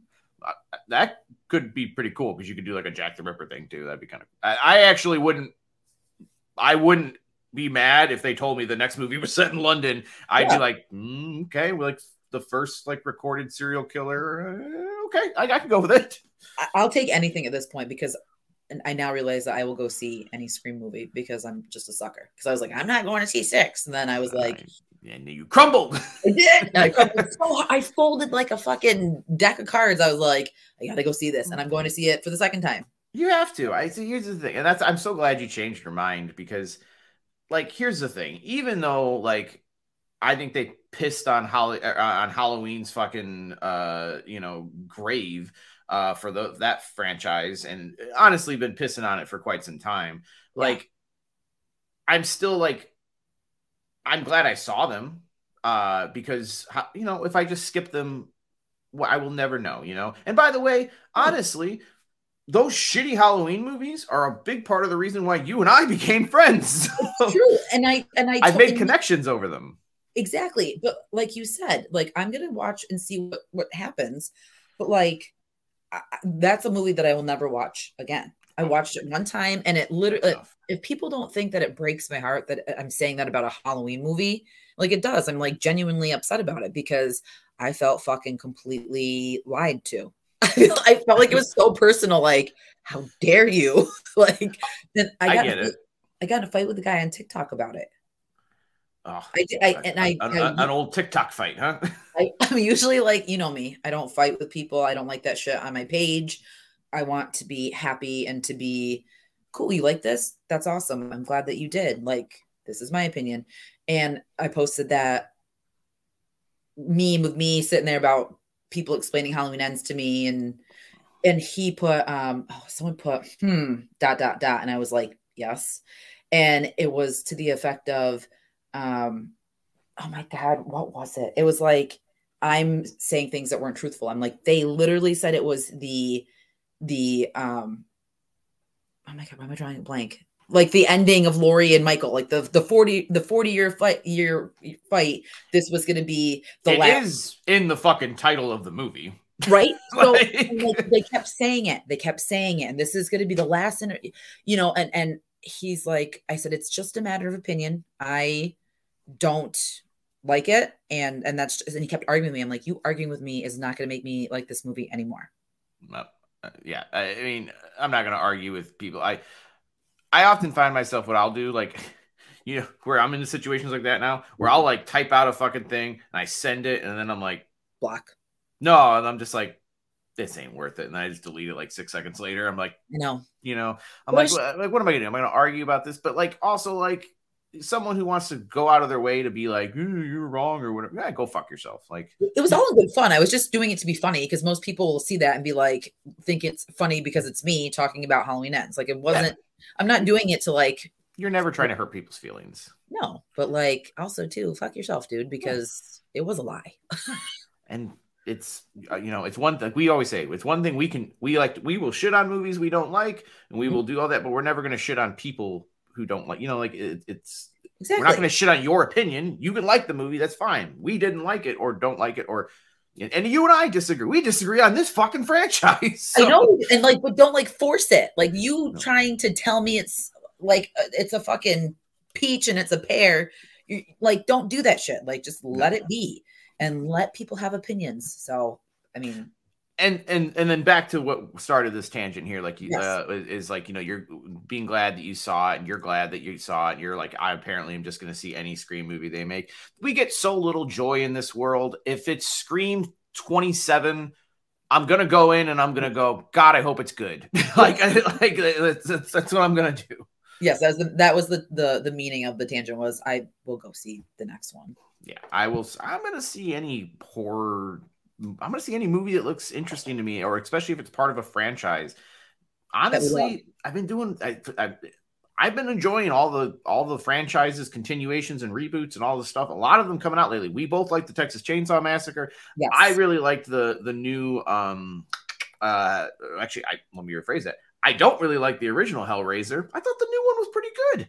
It was different. It was a different take on it. Yes, I totally, and I'm here for it. Like if you're gonna do it either differently or do it justice, cool. Like I'm again, I'm here for any sort of horror that could be mainstream, that could be like just to see it being active and flourishing. I'm happy. So. And to also touch on that, I believe this is on track to be the most successful Scream ever. So if that tells you anything, we probably are getting more of these movies. We're definitely getting one more. Oh yes. My assumption is we're going to probably be getting a lot more of these. Absolutely. And they're making these fast. I mean, they're making one of these. I mean, they come out, boom, every year. We just got, because we got Scream last year. Mm-hmm. We got this. So they'll probably, because I think it was already greenlit. So I think they'll probably already go into like production. I'm sure people already had the ideas of what's going on and everything kind of like outlined. So I'm sure we'll get it soon. The reality of it, I don't think it's like, and I don't want to like, I'm not saying like, oh, it's not hard to make a Scream movie. I mean, like, that as far as like logistically and like how to shoot it, it's pretty cheap. Yep. In the grand scheme of things. Yep. They know that they're going to get a certain subsect of people are just inherently going to want to see it. Yep. And you know, it's, you know, honestly, like I want that. I mean, I don't want certain franchises to ever go away. Like, again, I can't fucking believe that we don't have a Freddy franchise going right now. I can't believe that it's taken this goddamn long to get Jason back on track. Like, these are cheap movies that make money. I cannot believe we didn't get a sequel to the remake.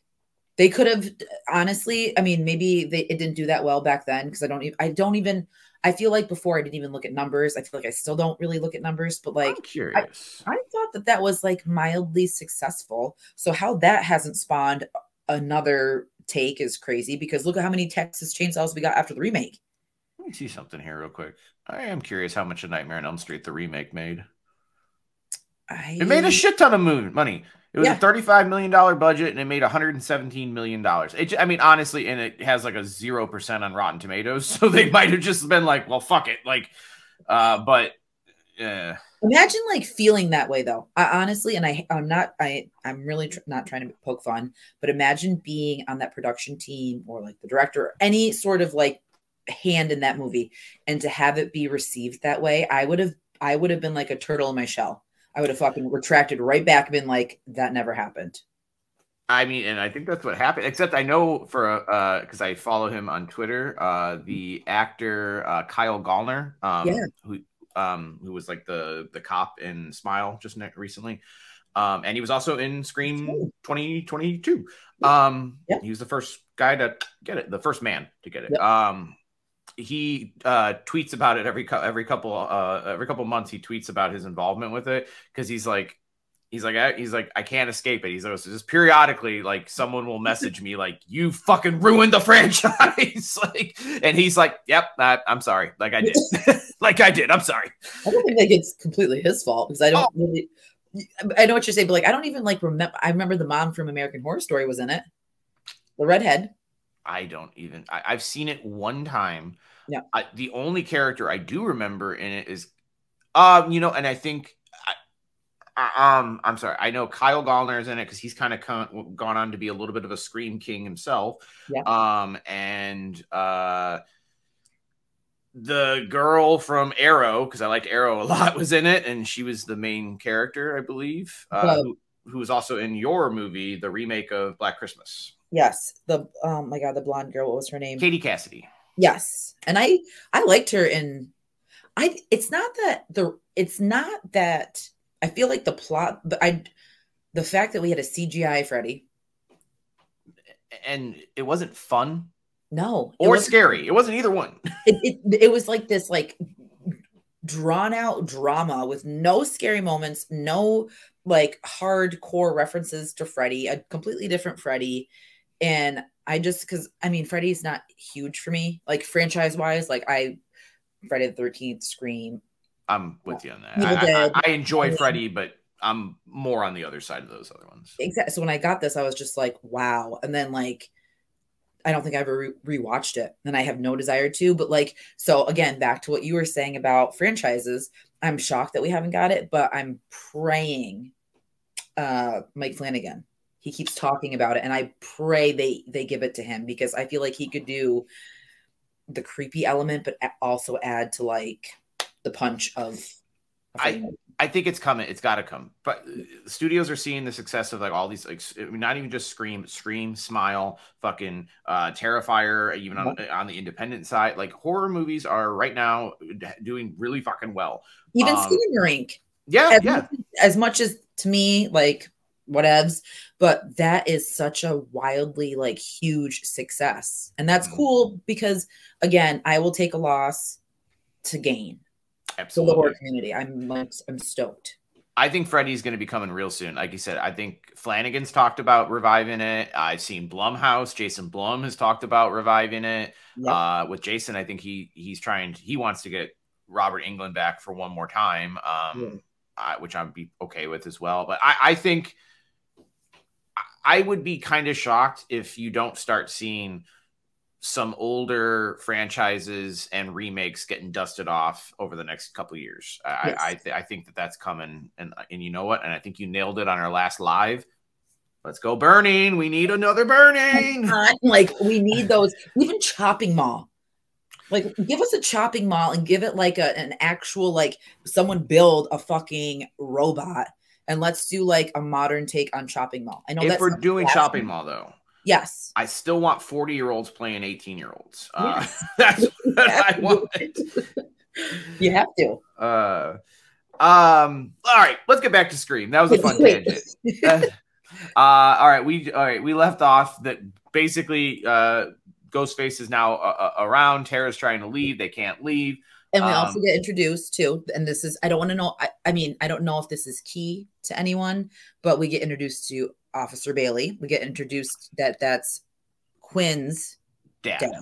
Yes. And we get the whole, you know, why did you request the case, and get that whole, you know, like, because again, when people get introduced and there's already an internal connection, it always is like red flag to me, but I'm always thinking this is too obvious. So then when they introduce Kirby, I'm like, this bitch. See, that's that they did a great job of like, where the fuck is this going? Because like you said, sometimes it's right down the middle. It could just be like it's an easy in your face one, like the boyfriend. Sometimes it's this. My radar goes off as soon as fucking Detective Bailey shows up, because I'm like, well, that's Dermot Mulroney. I'm like, why?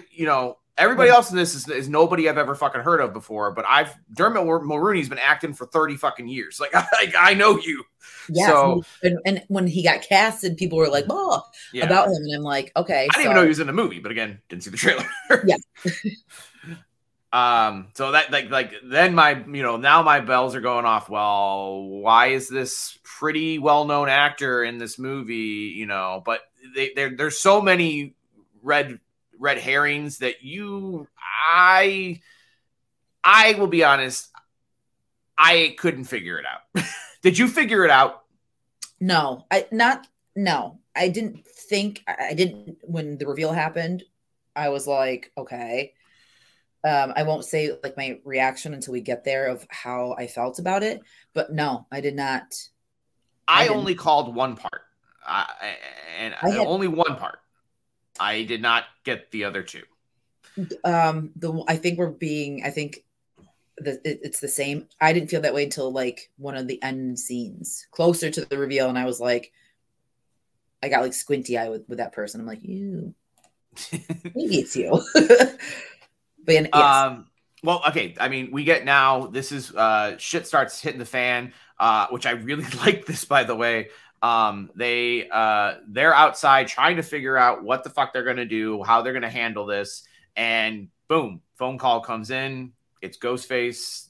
You know, and basically you're like, you know, usually there's a little more cat and mouse with Ghostface and his people. Within like 30 seconds, he's like on their ass and he's going hard. And also too, which correct me if I'm wrong, but when they got the phone call, the caller ID was Richie.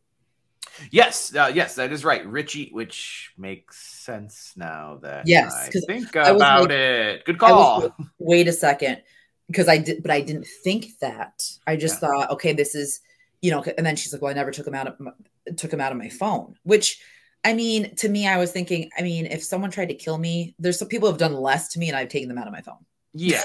So I thought kind of like, but you knew something was up because obviously he was on the caller ID. So then, like you said, I loved how it was for a second, and then all of a sudden he comes up, and then it's just poof. Yeah. And that scene, it was awesome. I love the bodega scene. That was such a good scene. So it's the scene that set the internet a little bit on fire with people arguing with each other when it was shown in the trailer. I just saw the still. It's Ghostface got a gun, and I was like, he always has a gun, you fucking morons. It's a bigger gun now. I with that though, I felt the same way because obviously, you know, he has a gun, but I feel like he never like in a situation where he's attacking someone before the reveal happened, he never had a gun. So then I'm thinking it was like the chrome Ghostface with the flamethrower. I'm like, maybe this is a still from like a movie that they're producing. I didn't think that it was actually going to happen, but I liked it. Yes, and you're right. It is the first time he's used, or he, you know, whatever they fucking whatever. Ghostface, yes. Ghostface. Whatever. Whenever Ghostface has used the gun before, it's usually after the reveal of who it is, and it's used more for like a, I don't know, a hostage situation. Like, I'm gonna hold you there and tell you my whole fucking story. Yes. But all right, so they run into a bodega that's like filled with people, and you're like, oh well, Ghostface can't possibly. I mean, there's too many people in there. Yeah. Nope, he walks right into the biggest guy in the place steps up to him like, you know, you better get the fuck out, and he just straight up stabs that motherfucker right in the throat. Yeah. I was like, holy shit! Like the action, because that's what I wanted. That's what I lacked in the last one, was a chase scene or an intense moment where you got something where you're like, oh fuck, and we got that with the bodega scene. Yeah, and then where the gun comes from is the bodega owner tells Sam and Tara to get out through the back, but the back's locked. Shitty fucking owner. Doesn't have a fire exit. He grabs a shotgun and is trying to shoot Ghostface, but Ghostface gets the drop on him, gets the gun, blows his fucking head off. I know. I believe he shoots a few other people, if I'm correct.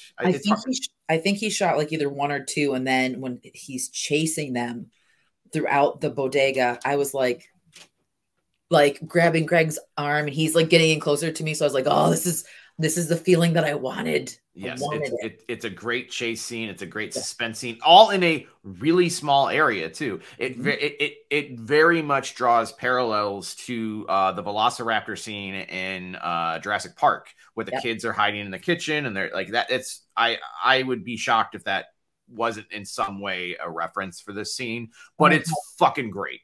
Yes, because she throws the can too. Yep, it's very similar. I mean, what are you gonna do? You're in a bodega, but yeah, I enjoy it. Plus, it's also like, in my opinion, the best scene in Jurassic Park. So if you're gonna steal it from the best.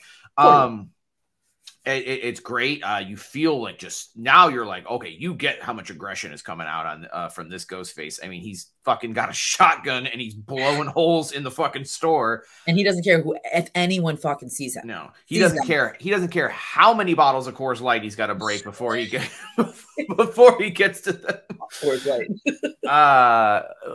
And then as quick as it begins, It's over. They get out to the cops, and Ghostface gets out through the back and he leaves his mask. And what I like about this is he leaves the mask and then they take a DNA test and they realize that this mask is Richie's mask. Yes. And that becomes a theme as every scene that happens, they drop a mask and they're counting backwards. And it's the actual original mask that the other Ghostface had. Yes, I like then they drop Amber's and then they drop Jill's and whoever the fuck Macaulay Culkin's brother was. Yeah. I forgot. I totally forgot that he was part of it. Because he's the most forgettable Ghostface in history. I mean, like, he's not in my worst, but like literally the most forgettable. He's the Freddy Krueger of Ghostface, if you will. Yes. I really liked the bodega scene. I thought it was really fucking fun.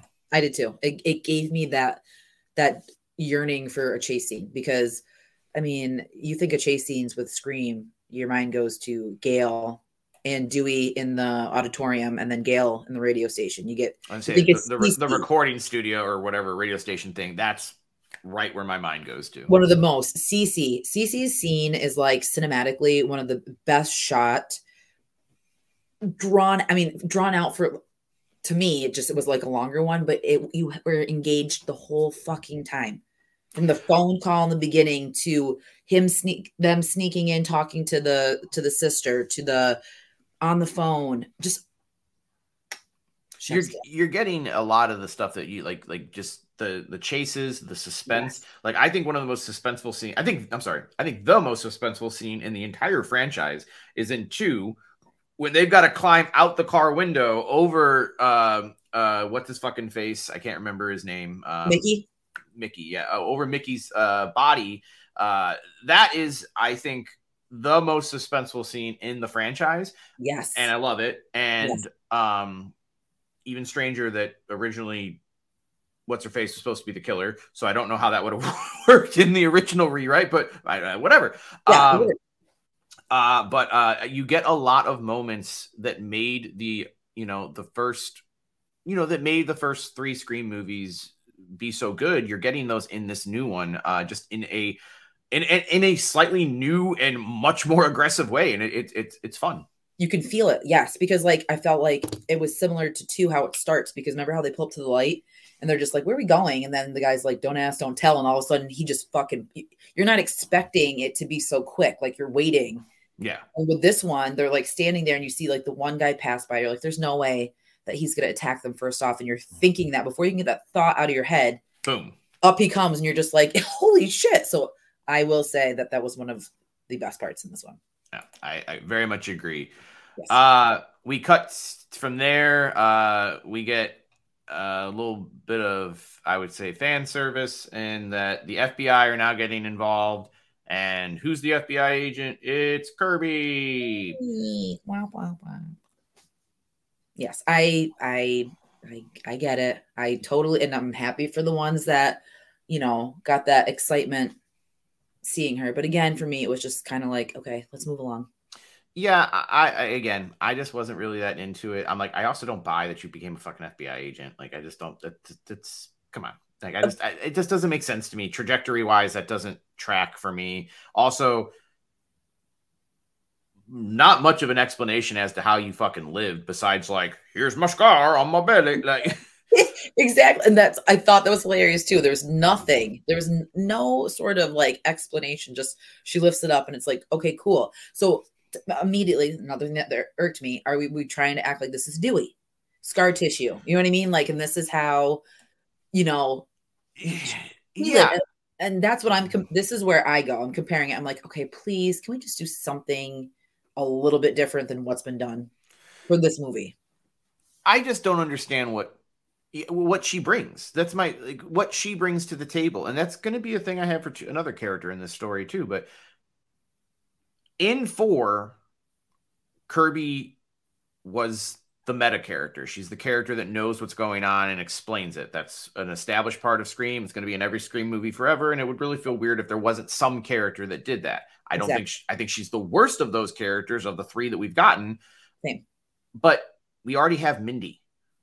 and she's better, and she makes sense in the storyline because this is her, her friend group's story. So now we have two characters that are filling that role. Why do we need two characters that are filling that role? It doesn't make any fucking sense to me. So I know people who were like, woo, and I'm happy you guys were happy, but for me, I was just like, I don't know, like, we're not getting Sid, but we're getting Kirby, and I'm supposed to be excited about this or happy about this. Like, yeah, that Kirby's was like nothing to me. That's my bathroom break moment. If I had to go to the bathroom, I would have picked that part to go, because I don't really, it doesn't, like you said, it's not anything for me. And I just kind of felt like you said, we already had Mindy. I started to like Mindy in this one. Why are we getting another version of someone who we all thought died? Yeah. And like, what's the relevance of her being back? So, and I still don't even feel like we got, anyway, I still don't feel like we got an explanation of why, other than this person is returning to get more people to go see it. For me. I think you just hit the nail on the head. I think that's exactly what it was. Is they were like, well, we weren't able to broker a deal for Nev. People are horror nerds, have been having a boner for this chick for 10 years now, so let's throw her in there. Let's get her back in. But I would love to see the difference in the box office if she wasn't in it. I don't think there would have been a difference. I don't think there would have been a huge difference either. And it just sucks because, again, I think that could have been great character development for Mindy to be the more like establishing a legacy character and kind of like not holding her own, because I don't want it to sound like that, like it's an initiation, but like that she could have held this title strongly and had people actually start to enjoy it, because I didn't enjoy her in 5. I felt like it was like a push to be Randy's niece and, explaining things. And I'm like, whatever, but I liked her in this one. I did like her a lot more. Like all the characters, I think, were fleshed out better in this one. I agree, especially now that they seem to recognize that. I mean, there's a whole thing that is set up, which we're jumping ahead a little bit, but whatever. We referenced it earlier. They identify very plainly that these are the 4 main characters of this franchise, of this series going forward. The 4 main characters are Chad, Mindy, Sam, and Tara. That is who this entire franchise is about. These 4 characters, just like the previous one had, everyone knows. Yes. The inclusion of Kirby in this muddies that for me, because I'm like, well, again, if Mindy's whole thing is she's the meta character, why the fuck do I need this one? Like, it just doesn't make sense to me.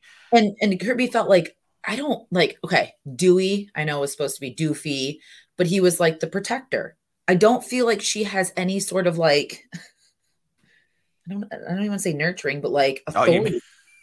You know what I mean? Like, I felt like Dewey had like, it was mocked in the first one because what are you going to say? You said Doofy, and you looked away, and I realized I did the whole, and you didn't even notice because you looked away, and I was just laughing because I'm like, well, when she plays this back, that's going to be a nice little Easter egg for her. I didn't even see you say that, but yes, Doofy, smell my finger. Oh, what is that? My ass. Don't bother me when I'm cleaning my room. This back. He's got the vacuum and a boner. I fucking love that movie. I want to rewatch it because the one scene where he's like, does this tank top make me look gay? And the guy's like, no. And then he ties it. He's like, what about now? And the guy's like, no. He's like, okay. Yeah. I love that movie. But I just felt like Dewey, it was fun, tongue in cheek with Tatum, the brother and sister. But like in the other movies, you felt like he was there. You know what I mean? And he was like a protector in a sense for Sid and everyone in 2, even 3. Well, he was part of it. Like he was there in a part of that group's story. And Kirby in this situation feels like an outsider. Yeah, because she really nothing to do directly with it other than being like the YouTube clip in 5 saying that Kirby lived. Okay, cool. But like, again, what difference did that make in 5? And I just, again, it's forced. I don't really care about her character in this movie. Kirby has no connection outside of being one of the teenagers who got stabbed in 4. Mm-hmm. It's not like she was one of Nev's friends or she was Nev's she wasn't Nev's niece. Like No. she's just victim number 6, you know, like it's just like Yes. she has no connection to these other characters. So including her just feels like you said, it just feels like forcing a character in that they're like, well, we think the fans will like that if she's in here. And some fans, that's enough. But for obviously for you and me, we're like, I don't need you. And honestly, whatever they paid you, they probably could have used in the budget in other ways to make the rest of the movie better and maybe fucking got Nev back, but whatever. And that's the other, yes, that's the thing that in the back of my mind is, okay, so you probably paid a decent amount for her to come play Kirby. You couldn't forfeit that to have Sid be even like halfway in it, make a cameo in the end, something to pay homage to even the cheap thing where they do like a video call or something, you know, like yes, where they do that in movies or something. Even if that, something like that. I'm happy she wasn't really in the movie and the focus wasn't on her, but it feels weird that she wasn't in it at all.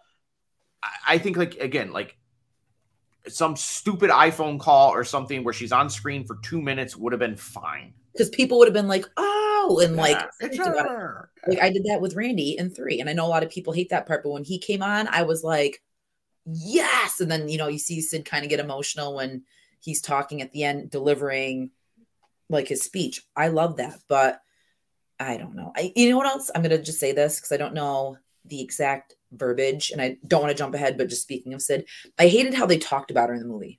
I hated how they even, to me, it was so unnecessary. And I think Gail was like, oh, her and Mark. A direct quote. They're going to sit this one out. Yes. Whatever was said. And then Sam said something else. I'm like, you know what?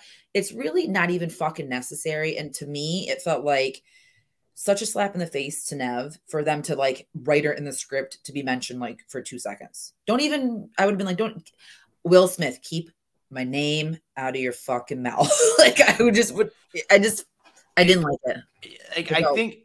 I get that. I think they had to address it in some way. Yes. Because, you know, but I don't know. I'm with you. She was referenced too much a little bit. I would say if it was just one throwaway line, I would have been fine. But, and then to just the way they said, she's going to sit this one out. Like, well, I'm like, the line, the other one that was Gail. When she said, don't tell Sid, when she said that, I was like, oh my fucking God. Like, can we not? That scene in general, I have a lot of issues with. Let's get to it. I can't wait to talk about that with you because it's the same. So, yes. All right. Well, we just referenced it. So the other legacy character is immediately shown up after this. Everybody's favorite, not mine, but everybody else's favorite reporter shows up and does the same shit she does in every movie besides, she's exploiting the situation to get books. And then they play an homage to the Sydney punching her thing, which I did pop everyone in the theater, especially the guy next to me, really liked it. But where you did? Oh, well. I was going to set up real quick. Is that basically they're like, hey, they explain why the sisters are mad at Gail is because Gail's like, she's like, you promised not to write a book about it. And then you did write a book about it. And then Sam goes to, just like Sydney, goes to punch her. Gail is like, you think you think it's my first time? I didn't see that come. And then fucking Tara just comes in with the second one. I really liked it. I popped for it. You hated it. Let me hear why. I hated it because I hated it because think of something new for Gail. She's crunchy. She's stale in this. To me, she was stale and she's the worst part of this movie. I will say that. She is the worst part of this entire movie. Stale. And I don't get it. And I will focus on why I don't understand the events that happen after, because when we get to the end and the reveal again, we'll talk about it. But I fucking hated that because it's so recycled. It's been done so many goddamn times. If we're trying to get past and get to a new whatever, and she gets fucking punched. I hated it. I thought it was so redundant and why? It's unnecessary. It totally didn't do a thing for me. All right, fair enough. I mean, I get it. It's going back to what already has worked in the past, and in some instances, I guess I get nostalgic for it, and then sometimes I roll my eyes. For you, that seems like that was an eye roll moment. For me, that was a feel good moment. So the nostalgic part came with the Dewey music. That okay. really made me like, and it was so subtle. And it was, again, I think there was line delivery from Gail talking about it. But when we got that, that made me feel a certain way. But maybe it was like that Sam and Tara said it. I felt like it was so like, oh, you said you would never do it. Oh, go to punch. And then fucking Tara steps up and does it. I'm like, oh, this is stupid. Well, and fair enough. But here's what I'll argue. Because of what happens later with Gail, I think that Gail's best use in this movie would have been just this, and then not have her be in anything else. You can say Courtney Cox is in the movie. You get the little fucking punch throwback, and then goodbye. Rap on Courtney Cox, yeah, or I would have been happy with this. Have it be an homage to Jason Takes Manhattan with the guy boxing on the top of the roof, and Tara punches her and her head rolls off, and there goes Gail. Like if she died that way, I would have been. Oh God! I would have applauded. I would have fucking threw popcorn. What if she punched her bangs off and she looks like she does in 3? She brings back the bang. Bang! She just pops her right in the head, and she her head cocks back, and when she looks back up, she's got the shitty bangs again. Oh, okay, I take that back. I would have been more happy for that. It would have been the Jason nod and her head fucking rolling off, and then her head in like the cop car, just like Jason. I would have taken either one of those because I stand by, and I don't know if you agree. I think she's the worst part of this movie. She is even with Kirby. At least Kirby, because she's an FBI agent, I feel like there's at least mild reasoning. Yes. For Gail, there is no reasoning, and it's the exact same story. Like you said, stale. I show up, I fucking tell the story. I'm a bitch, but then I'm not really a bitch because I'm actually really nice and I'm trying to help the people. And then I'm going to write another story. And guess what? She'll be in the next goddamn movie too. But it's Gail Weathers. Like, what did they expect? Like, you think she's going to keep her word? She's not. It's Gail Weathers. This is what she does. And the other thing that pissed me off is, so she's already established in New York City. She lives there with her boyfriend. Yeah. Like, how fucking convenient. Like, how convenient. And I'll say this, and we've said this before, and I know that this is not the way everyone feels, but I believe you and I feel this way. Yes. Of the original core 4, Dewey, Sid, fucking Gail, and who the fuck else am I missing right now? Wait. Gail, Sydney, Dewey, and who the fuck else am I missing? Is it just them? It was pretty much just them. Because well, 3. Okay, they had a core 3, yeah. Yeah. We are left with the least interesting one. I would have. Okay, so and Randy, I would think was in there until they killed him in the 4th one. That's what I was looking for. Exactly, and I still say that I would have rather have sacrificed Gail in that scene. Absolutely, like trail off and have like Randy be doing something, trying to go protect Sid, Dewey, looking for Gail or just distracting, and have that happen. I would rather have Randy go on with them to the next one. But also too, and I know this sounds super creepy, but like exercising the idea of Dewey and Sid ending up together instead of Gail and Dewey. Because I could be okay with that. Yeah, I wanted it should have been Randy, but they never let it get that far. Exactly, but I would have loved a progression of either Randy or Dewey as they got older. You know what I mean? Like that was Tatum's best friend, and then in 2, you feel like, and you could tell Derek was put off by him. You know, when he asked, he's like, "Who's that?" Well, they wanted to tell that whole story because Courtney and David were actually married and whatnot. So yes, and then 3, we get the whole fake Gail with Dewey, but I don't know. I have that like romantic sweet spot for like the person that like truly cares about, you know what I mean? Like they truly cared about each other, or like with Randy. Yeah, I would have preferred to see that because Gail is just such a one and done, one tone. There's no there's no depth to her. Agreed. I mean, especially now that Dewey's gone and Sid's, I don't buy their relationship at all. Now that Dewey's gone, there's nothing really left for her in this franchise, other than name value and a paycheck. There's nothing there. Like, of all of the original 4 that I'll say, including Randy, I argue even in the first movie, she's the least interesting character of the 4. And it only gets less and less interesting as time goes on. And in this one, it is completely unbelievable. Like you said, okay, she just happens to be in New York and she's in this fucking thing. Oh, and by the way, she did all this research and she found this super fucking, Dr. Doom's Legion of Terror fucking, yes, that the police couldn't find, or the FBI. None of them could find it, but Gail's such a goddamn good reporter, she can find it. Yes, that was bullshit as well. And the only time that I found interest in her, I mean, like I don't want to make it like that, because I obviously loved 1 and 2 and she was a part of it. And I, like Gale Weathers, whatever. But when she got punched the first time, that was an awesome fucking scene. It's iconic. You know what I mean? I'll send you a copy. Boom. Awesome. Then you get 2.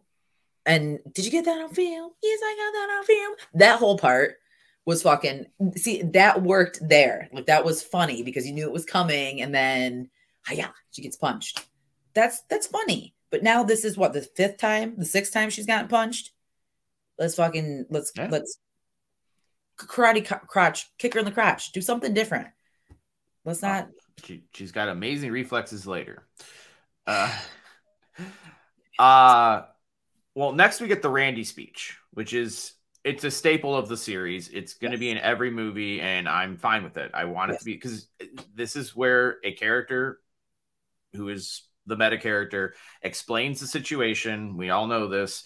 And I really like this explanation from Mindy. Mindy says they're not in a requel anymore, which is what the last one was. Now we're in a full-fledged franchise. Get a little wink at the audience like they always like to do in these movies. She sets the stakes, and I will say I fell for this hook, line, and sinker. She sets the stakes and says, nobody's safe. Well, I don't want to give too much. Well, fuck it, we're overdue. But she sets the stakes here, and she goes, nobody's safe. Blah blah blah. Everybody, including the sisters, including the main characters, including the core 4, including everybody, is up. The violence is up. Everything is up. Setting the situation, and then she says, and the only way these franchises stay going is by subverting expectations. And I didn't catch that line when it went through the first time, and this speech is sort of a giant red herring. It totally is, and I love this speech too, but I never know like how to say things without like saying something that's going to lead into like something else, and I don't be like, oh, I don't want to say it, and then because I always end up saying it and we go off on tangents. But like, yeah, the stakes are like, you made it felt like, okay, so many people are going to die. No one dies. Exactly. And that's I know that, and that's what it's, I know, but like, I wanted that. I wanted to have that like, oh shit moment where like this person's dead. I'm like, exactly with you, Jordan. It's like the biggest issue with this movie is that nobody dies. Like literally, because after I was like, wait a second. Fucking no one really. I mean, people did die, but like not a single legacy character or core 4 character die. Even the boyfriend that doesn't even have any real relevance to this movie fucking survives. Like, that's one of my biggest, I have other complaints and we'll get there, but that was one of my biggest complaints was like, you didn't do. You didn't. It is my biggest complaint. It's my literal biggest complaint is that I walked out of this movie and I was like, I get it. The speech sets up what's going to happen. It just does it in a very clever way. It sets up, body count's going to be high, violence going to be high, blah, blah, blah, blah, blah, blah, blah, blah, blah. But the franchises stay alive by subverting expectations. So it set up the expectation was that the bodies were going to hit the fucking floor, and it subverted it by not doing that. I get that. I'm smart enough to understand that. That being said, I wanted some fucking bodies to hit the floor because otherwise, ultimately, this is sort of a filler movie till we get to the third one. And even when we get the third one, are we going to get like Carnage Candy, like Randy said, are we getting like there's going to be no cast left? There's going to be no one. Like, is that what we're getting? Because I mean, maybe I'll be happy that we got to that point finally, but like I wanted something to make me go, oh shit, or like some sort of surprise death that you weren't something, just something. 100%. And I like, and also like just in a believability sense, these people in this fucking movie are like Wolverine level fucking healing on these people. And which is a trope in the movies. There's always a character, usually Dewey, who gets the fucking just gets annihilated, and then at the end of the movie, you get the heroes. Da, da, da, da, you know, like I get that. But one character gets to do that, not all of the characters. And it shouldn't be a continuation. There should be a different trope. There should be something different because we already did this. It's been done with that. Can we make a name for yourselves where it's not you do your nods to the originals? Yes, because it has to be, like you said, we'll have the speech. That's fine. But can we do something different? Like, can there be something that will set these movies aside in the regard of that? Because I feel like it needs to happen. It needs something to set it up a little bit differently. You're right. And at the same time, I get well, now people could go, well, this one is different because none of the main characters die. I get that. I get that, but it also just sort of feels cheap if you're just going to be like, yeah, none of them die. They all get horrifically stabbed multiple or shot or fucking, you know, like Jesus Christ. I mean, the only characters who get killed in this movie are characters who have literally just been introduced. They are all brand new characters that I have no emotional attachment to at this point because I don't really know who the fuck they are. I mean, spoiler alert, I know I'm supposed to feel really bad for Mindy's girlfriend, but I'm like, I just, you know, at me as an audience member, I just met her 15 minutes ago. And I assumed that she was going to die. I felt like all the background, like not the core four.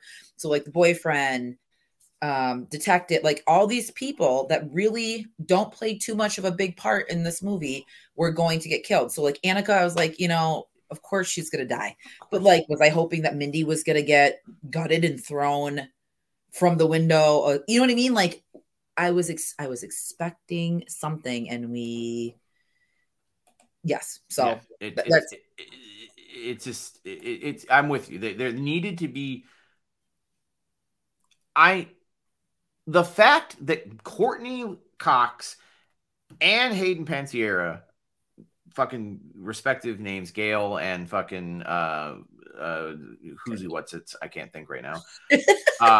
Fucking Kirby, both make it out of this movie is ridiculous. Like I don't.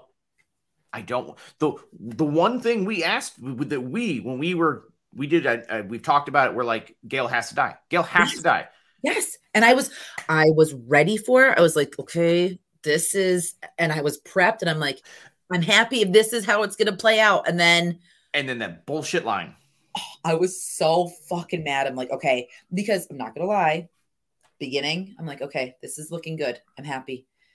Then half of the second act into the third, I kind of like I lost my momentum of being happy for it, even though I enjoyed it more than 4 and 5.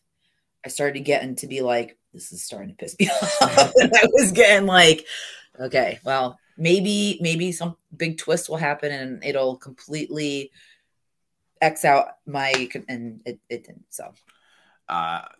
So let's keep going because we're going to obviously talk about this more, but okay. Now we get back, they're back at the apartment. They're all basically, they're having like I don't want to call it a party, but they're all eating dinner and just, they want to be able to keep an eye on each other and whatnot. And then the boyfriend from across the building complex sees that Ghostface is in the apartment, and he is trying to warn them. And the Ghostface kills both Quinn and whatever fucking guy Quinn was banging that night. Yes. Oh yeah, I forgot that she was banging someone, so he died. Yeah. Yeah. They go into the bathroom at one point when they're trying to run away, and like his like mutilated corpse, like I mean, really aggressively is like in the bathtub. Yes. Okay. Yes. That's and real quick. I just want to ask this because I wanted to make just because I didn't know if it was before or after. But did the therapist die yet? I mean, I'm reading a concise one. I believe he did. Yes. Yeah. Okay. It's not addressing that here. Well, I just what with the killings because I wanted to talk about the killings because like the aggressiveness of the boyfriend in the tub, the body in the beginning, right? Because but with a therapist, I love the setup for it. Like I love how he came into focus in the door.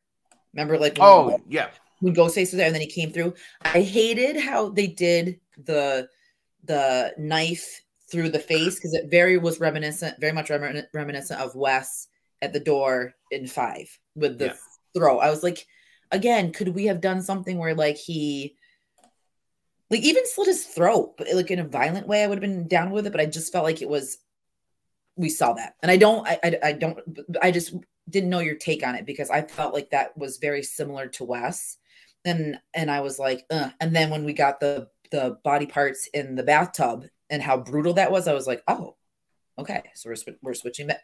We're switching it back up. Yeah. I mean, he literally throws, and going back to violence, I mean, I like this part. He throws Quinn's dead body at them, yes. Which I believe that's a first. I was like, oh, wow, okay, so we're using people as weapons. All right. At this point, this is where they devise the way that they're going to escape is they're going to take hot neighbor guy. He's going to put a ladder over the windows. And they're going to climb out. Mindy gets stabbed in the shoulder at this point, I believe, or cut on the arm or something. Yep. And then in the before they get to this part, Ghostface like fucking obliterates Mindy's girlfriend. Like, I mean, I was like when he cut her, and then like I mean, it wasn't just a little bit. Like I think her guts are gonna fall out. Like that's what I was waiting for. I was like. And they're sitting there going like, yeah, she's gonna, they're devising this plan to climb across the thing. I'm like, this bitch's fucking guts are gonna hit the fucking pavement. What are you talking about? I was hoping for that too, and then her politeness, no, you go first. I would have been like, bitch, my guts are gonna hang out. Like I need to go mosey my way on. See, that's the way you think. My thought was this. I was like, if I was Mindy, I probably would have been like, listen, honey, like I'm sorry, but like you ain't gonna make it. Like. I got more of a chance, so excuse me. That ain't something. Well, in this movie, you can come back from anything, but I was like, that you ain't coming back from that. No, at least she died. Yeah, I'm happy. I mean, no ill will towards her girlfriend, but at least she fucking died.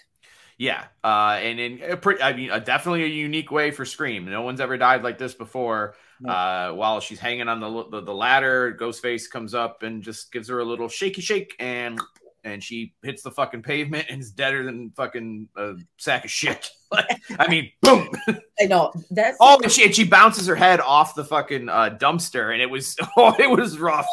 I remember that because it was on their way down. She was like, ding, and fucking yeah. It wasn't just a pavement. They had to give her a little extra violence. Which I'm happy. Like this is what I want in a Scream movie. Just add that little bit into it. So I'm happy that we got that. Agreed. Yeah. Yes. Officer Bailey shows up, mourns Quinn's death, and then they kind of set up a pretty, I would almost say, the theme of the movie. Is Bailey's been removed from the case because he's now involved because his daughter's there. Yeah. And they're like, wait, we think we can take down Ghostface. Are you in? And he says, no one fucks with my family. And that's kind of becomes the theme of the movie. Yeah. Always tying into the family. Yep. So now he's on the team and they're going to try and set up a sting, if I'm correct. Is that the next part here? Yes, yeah, they're trying to set up a sting on the Ghostface, when it turns out Ghostface ain't nowhere nearby that they thought that they were. Actually, I did like the line, by the way, where I believe it was Mindy who said, listen, I'm literally in a van in a park. This is exactly how my uncle died. Like, I liked that part, but I felt like that was so fucking like forced. Like them in a park as bait. I was like, come on. Like, I felt like it was very much mirroring 2, which I a lot, like people said that, like it felt like 2 just recycled, which I get it. I totally get it. That's fine. But like, there's getting my PTSD from like the Halloween trilogy. You know what I mean? Like mirroring this. And I'm like, please, God, don't make it like, please don't do this. So when that happened, but I did like her line about Randy. Because of course I was like, okay, I like that. And then immediately it's Gail. So they're at the upper west side or east side. And then they're like, oh, it's Gail. And I'm like, motherfucking come on. Well, I was like that, but here's where I see. I'm not against Gail being in the movie at this point because if she gets got, it's worth it. Yes. And what happens here is a pretty good scene. Like I like this. So Gail figures out what's happening, and she's on the phone. Which I like the part where they address the fact that Gail's never gotten a phone call. Yes, I do like that too, because I'm like, okay, if she's going out like this, this is the way to do it. Gail finally gets a phone call. I'm like, everything's lining up. And I like that silently you see it, but Gail doesn't see it, where he murders the boyfriend. Yes, I do like that too. A pretty good chase scene happens. I'm all for what's going on. I like that Gail is smart because she's not going to fall for the same dumb shit. I like when she's like, hey, hang on a second. And she fucking hangs up and just dials the redial and hears it. And then just bang, bang, bang, bang.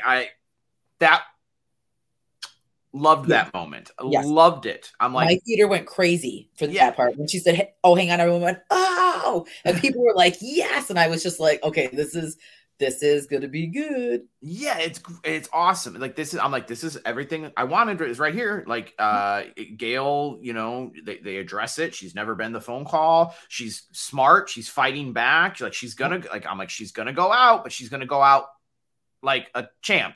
She's gonna go out swinging. Like that's what I want. She gets fucking brutally. She almost gets to kill him. She gets stabbed with a piece of glass. Yes, and then I think she also gets stabbed by the knife too after that. I think because the glass was the first for me, because I'm like, I knew it was coming, but of course I'm just like, when it happens, I'm like, and then she got it again, and that's when she delivers the line about Sid. I think like right around like the end part of cutting to the end of that scene is when she made that. So I'm like, okay. Yeah, they basically chase Ghostface off, if I'm correct. Yep. They shoot at him, I believe. Yep. And then you get the stupid line, tell Sydney he never got me. And I'm like, okay, dumb line, but this bitch is finally dead. Yes. And then, and I want to know so badly, in an off-camera ADR line, which is just, I don't, do you know ADR, just where they add in they added in after the fact, like, okay. Just like an after scene. Yeah. Well, they add like, like they forget that they've not done something, or they'll just add like, like when you're not showing a character's face and they whatever. Yes. I wonder, because I'm like, it looks like everything here was what I wanted. I just wanted Gail dead at the end though. Yeah. And instead there's an 80-yard line that is not said on screen. So it's someone said it. And I'm wondering if they pushed out and did it afterwards, where they say, she's got a low pulse. And I was like, God damn it.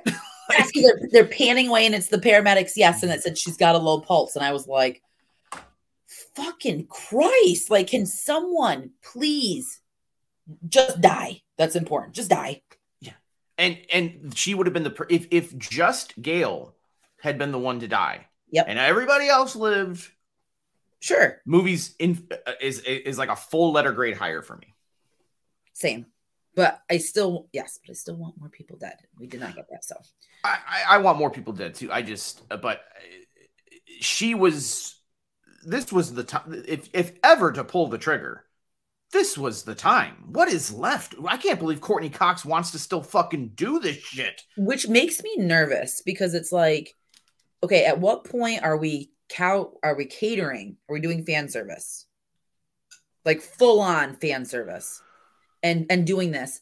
But like, and I'm sure there's gonna be a lot of people that listen to the episode after, like, because like I know Bella loves Gail and she's like, what? And couldn't believe it, but like there has to be something that gives us that like, oh my, like that, oh shit, they're fucking ruthless. They're gonna pull out, all these stops, and kind of give themselves a name, because Wes did it. Kevin Williams, they did that in the first couple ones. They need to stop being pussies and they need to do it. I 100% agree. What is left for that character? The character's been out of gas for fucking 2 movies already. Thank you. And to evoke that emotion from me and to set it up so that I'm like, oh man, the shit is really going down. She's the perfect character to kill. It's exactly, now I know you disagree with the movie, but it's exactly what got me in 5, where I'm like, oh, okay, Dewey, who I infinitely enjoy more than Gail. Yes. Now I know the stakes are high because you've just killed Dewey and now shit is real. Exactly. Because that's how I felt with Randy. When he was done, I was like, fuck, like there he goes. And anybody can get it. Yeah. And then like with Cotton, when he got it in the opening of 3, I was like, shit, like you're killing off these like legacy characters. And that's what made me like, all bets are off. Like this is going to be a bloodbath. And that's what I miss about it. And here's what I believe, and this, I have nothing to back this up. Yeah. I want to know. I'm sure it'll come out eventually, but maybe on the fucking DVD. Yeah. I believe they wrote this so she's dead. I believe that they filmed that thinking she was dead. And that was it. And I think that when they edited it, they pussed out. And then they gave that stupid bullshit little line, because the only other reference to it is at the end of the movie, one of them goes, Gail's at the hospital with Mindy. Yes. That's it. And it was like known that she was there with Mindy. That's it. Yeah. And it's like, okay. So she never appears on screen again. I am betting I am betting that they filmed that and they wrote it, that she is dead, and that they fucking, and maybe the producers or whoever were like, we can't kill off Gail. We gotta have Courtney Cox. What other legacy character we're gonna have? No one, because make your own fucking movie. Like, go off of what you're trying to do. And the other thing too, which is, this is just me, and I know it really doesn't hold much to everyone else, but like when you find out who the killer is and finding out who killed Gail or who attempted this, it's so fucking unbelievable. And that part annoys me, because they literally chucked the boyfriend. They fucking threw the boyfriend. That dude is okay. Like, I have issues with that. I do. They'd be like my kid trying to take out a grown ass man. Like, yeah. I won't. When we get to the reveal that, but like, that's what I have problems with. If with Dewey, if it would have been. And it's horrible to say it like that, because I don't want it to come across like that. But like Stu was believable when he killed people. Billy was believable when he killed people. Mickey was believable when he killed people. Mrs. Loomis, she's got a little bit more like oomph to her, and she's got like some you know what I mean? Like, I believe most of the killings were done by Mickey. Exactly. And I'm not trying to play that card, because basic instinct. There's women that can kill people. I get it. But for this franchise, that irked me at the end. So, well, fair enough. I mean, maybe that explains why so many fucking people live. Maybe. Yeah. Well. I mean, the next scene here is they get split up, and now we're on the subway. This is the scene I referenced earlier. I thought the scene was done extraordinarily well. Yes. I like that it's Mindy and the new kid, Ethan, I think his name is. Yes. And they are, and Mindy just keeps going, get away from me, Ghostface. I'm not sitting by you. And they are on the train together, on the subway together, and there's a great scene where as they're going through the tunnels and the lights are going on and off, Yes. there's this one ghost face. There's a lot of ghost faces on the train, but there's one that's just staring at her. And every time they go through the lights, he gets a little closer and a little closer and a little closer until eventually he fucking guts her. And I'm like, again, I'm like, oh man, she's done. And I was kind of sad. I'm like, I like Mindy now. Yes. She doesn't just stab her. He stabs her and does the whole like pull up, you know? Like, yes. And I felt the same goddamn way as you. Was like, man, I really started to I was beginning to like her. And she's getting it. But I was like, okay, this is okay because this is all bets are off in a Scream movie. Yep. And I thought, what a way to go because it was beautifully done. And the other thing too, since you avoided the trailers, that was totally edited to be they were all on the same train. And they showed that scene and then you see Mindy's face and that was it. So you're like, there's no way that they're going to kill Mindy. You know what I mean? Like from watching the trailer, I'm like, there's no way that scene actually happened. So that was like shocking for you then? Yes, because when they got split up, I'm like, okay.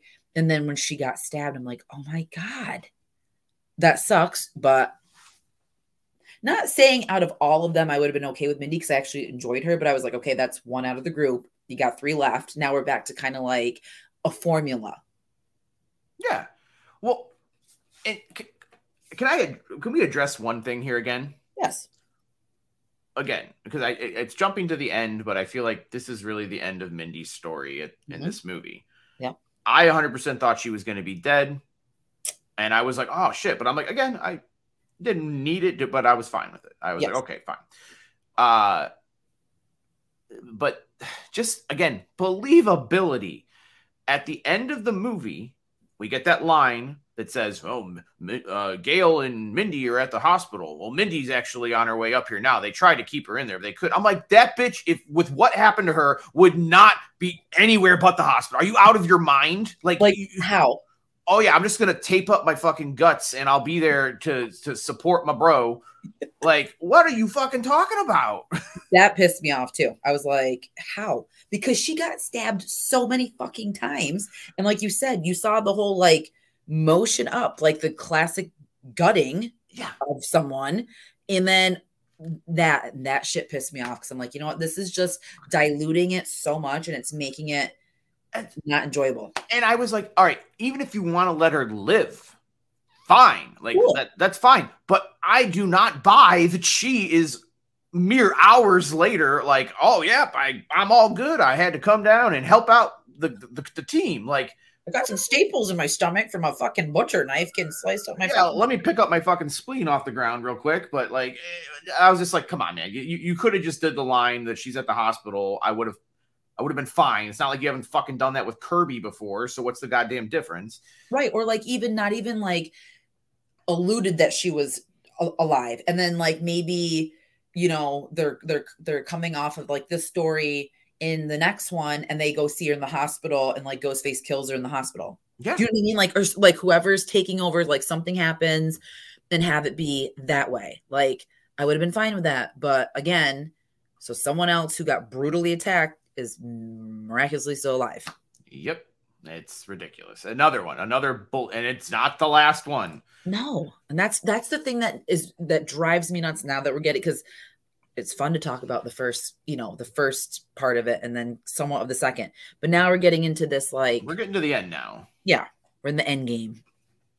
I mean, well, let's talk about the end game. And they went here earlier. We kind of passed over it and we touched on it a little bit, but for time constraints, they decide the only way that they can do this is they're gonna have to set a trap.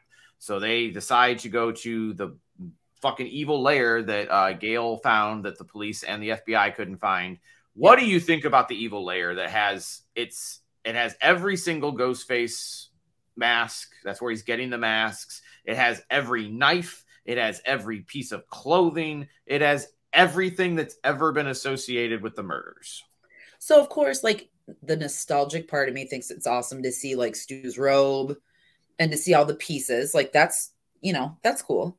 But this setup, I felt like from seeing promos from the movie before I actually saw it, I think I saw something that said like Stab the musical. So I thought maybe in New York City they were going to go down that avenue, like there was a Stab musical happening, like a and Broadway or that's something. yes, and then like they had the pieces. That's what I thought. But to have it be introduced like this, that it was someone's like shrine, I'm like, this is a little bit fucking ridiculous.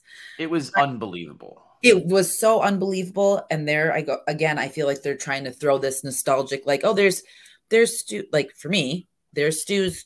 Here's all this stuff, and that will bring back the memories of the old movies. I don't know. It didn't do anything for me, and it was so unbelievable that I was like, this is so fucking stupid. It was so unbelievable. Like I'm like again, like you said, part of me is like, oh, there's Billy's shirt with the fucking pig's blood on it, and like like all that. Yeah, Like I'm like, okay, or not pig's blood, corn syrup.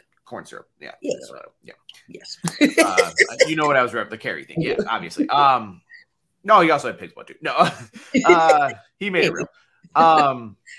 Like part of me is like, okay, that's really cool. But then I'm just like the believability and like the throwaway line that they have is like, well, like, oh, well, isn't all this evidence? Well, some cops can be bribed. It's like, yeah, some. I don't think all of them, and also like it's not like, oh, one or two pieces of evidence went away. The whole fucking case is gone. Like every single piece of evidence. Like how the fuck did you got stuff sent from LA? You had stuff sent from Woodsboro, from fucking Windsor College. Like, give me a fucking break. But then I felt like that was too much in our face too about you could bribe cops, because we have two cops that are in the main cast. Well, not in the main, but like that are pretty much key characters in this movie. I mean, I think at this point we can say at least who one of the killers is. Well, but that they were putting it on Kirby, and when yes. that came up, I'm like, if they fucking make her the killer, I will be so pissed. And I know some people might have been happy, but I was like, no fucking way. No, she has no connection. We'll just say that one of the killers is a cop. Yes. So like you could theoretically go, well, maybe the cop is stealing all this shit. But yes, again, like you said, it's Detective Bailey. I can't. He's a New York cop. Up until now, none of the murders have happened in New York, so it's not like he can just fly over to LA and be like, "Let me just get your shit." Like, I'm gonna steal all this garbage. Like, it was just the shrine was just unbelievable for me. Totally unbelievable, and also too, the killings did not happen yet. So for him to request this fucking shit for what sole purpose? Because if I were another cop and I had some cop being like, "Hey, I need Stu's robe. I need the piece from Derek's cross. I need this," I'd be like, for what fucking purpose? Because I'm sure in realistic perspective, there has to be legal issues why you have evidence. So for someone to request that's totally unbelievable to have as much pieces. So, yeah. So again, that was setting me up for like, this is not gonna be good. Yeah, it was a very stupid set piece. Once I let my mind just accept the stupidity of it, I was like, all right, I can move past it, but it just, I had to address how stupid that setup was. All right, we're in the end game here. They're going to try and catch Ghostface. Like you said, Detective Bailey, we now know he's one of the killers. He's trying to make it look like Kirby is the killer. In reality, it's him, and he's the one who told them to use that as a location. So he set a trap for them now. Yes. Before that, though, there is one thing that was ultimate fan service and gives you that little piece of hope for Stu's return. What about Kirby's line? You want to talk about it? What did she say about Stu? Well, one of them refers. I think they're looking at the TV because Kirby does a thing where she's like joking about pushing she's joking about the TV, I believe, or something. Yeah. And she says, someone says, yeah, well, that's how they got Stu Macher. And then Kirby said, well, that's if you believe he's really dead.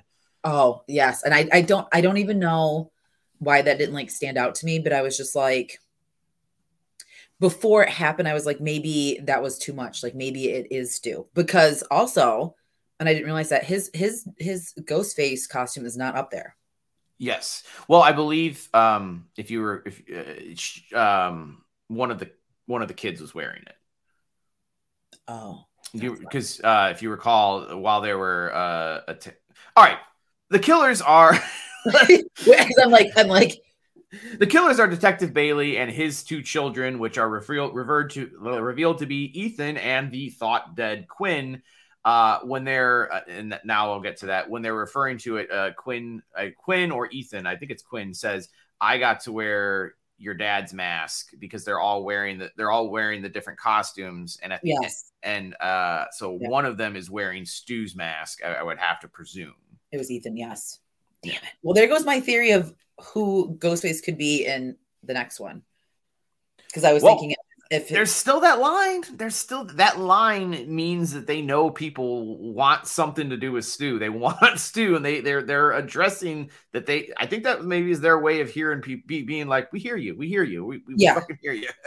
See, and like, I remember the TV, but I don't remember Kirby saying that. So maybe I was just kind of like already in like.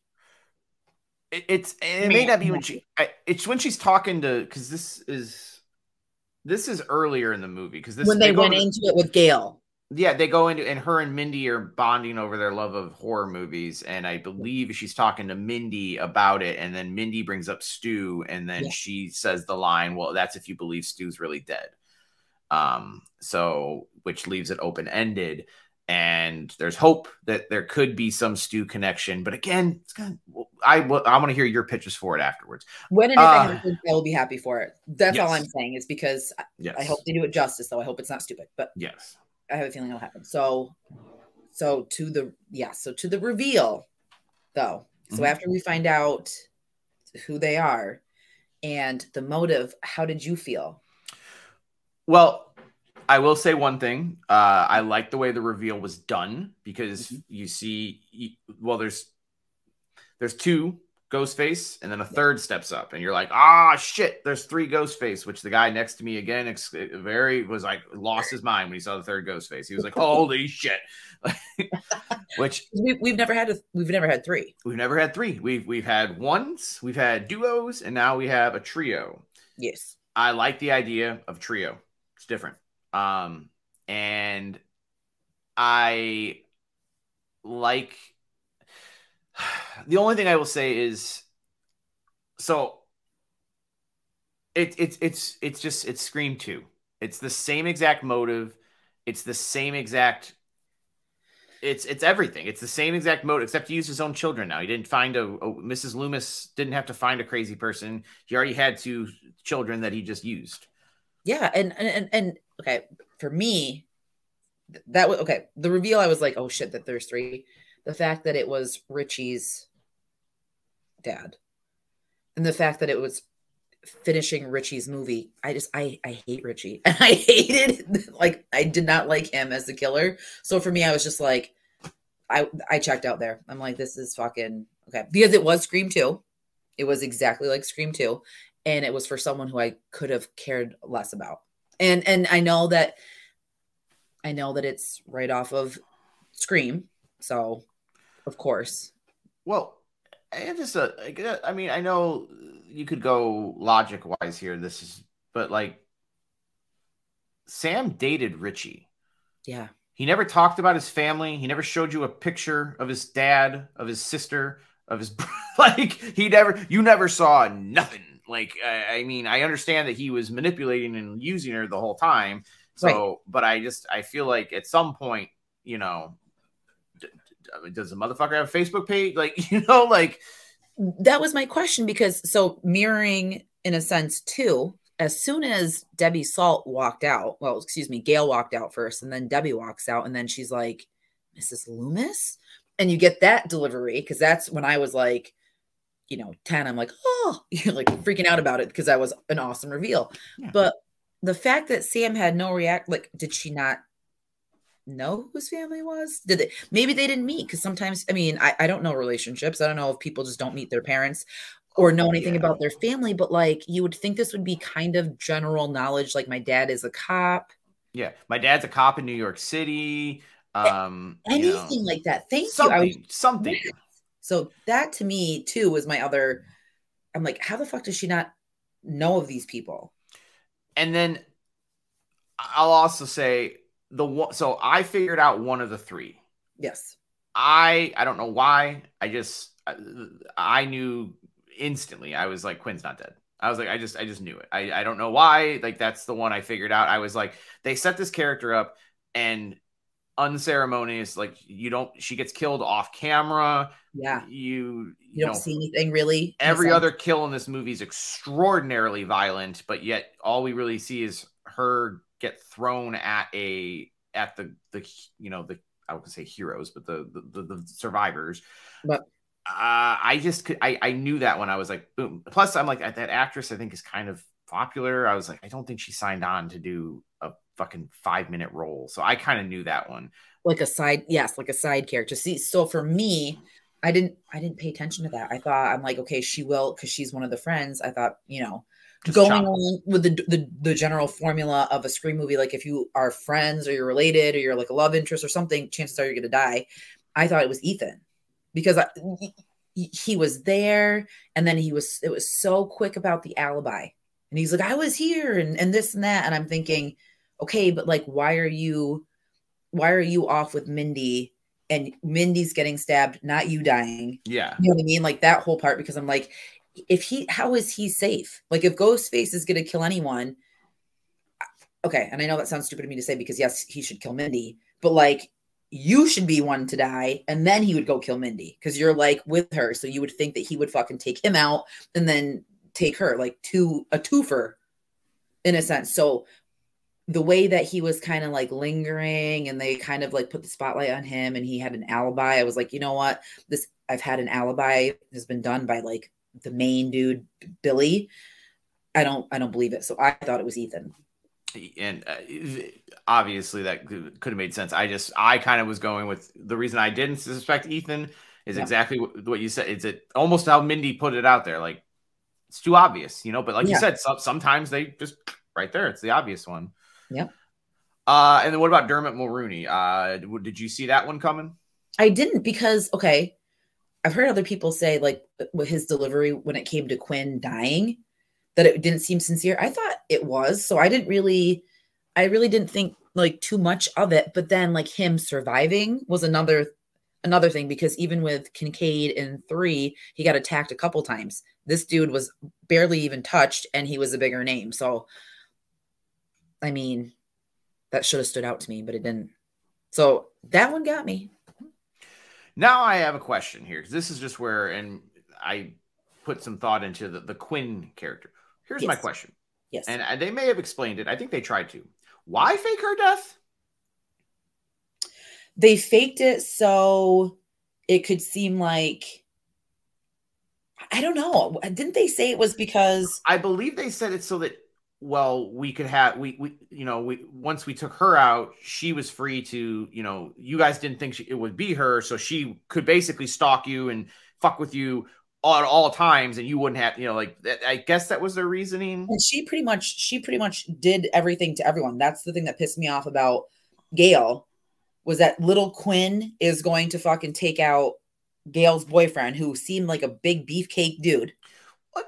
It couldn't have, Dermot was in the park. Yeah. And Ethan was in class because he had the alibi for that. So that's what pissed me off too. Cause I was like, whenever reveals happen and they pretty much say who they killed, or like they kind of allude to who they like attacked or who they killed, I was like, no fucking way did she throw that dude through the fucking glass. Did she attack him? Like, if a bigger stature person, even if it was a fucking girl, got stabbed like that or attacked, that they're going to turn around and do something. He would have, with one arm, took out Quinn.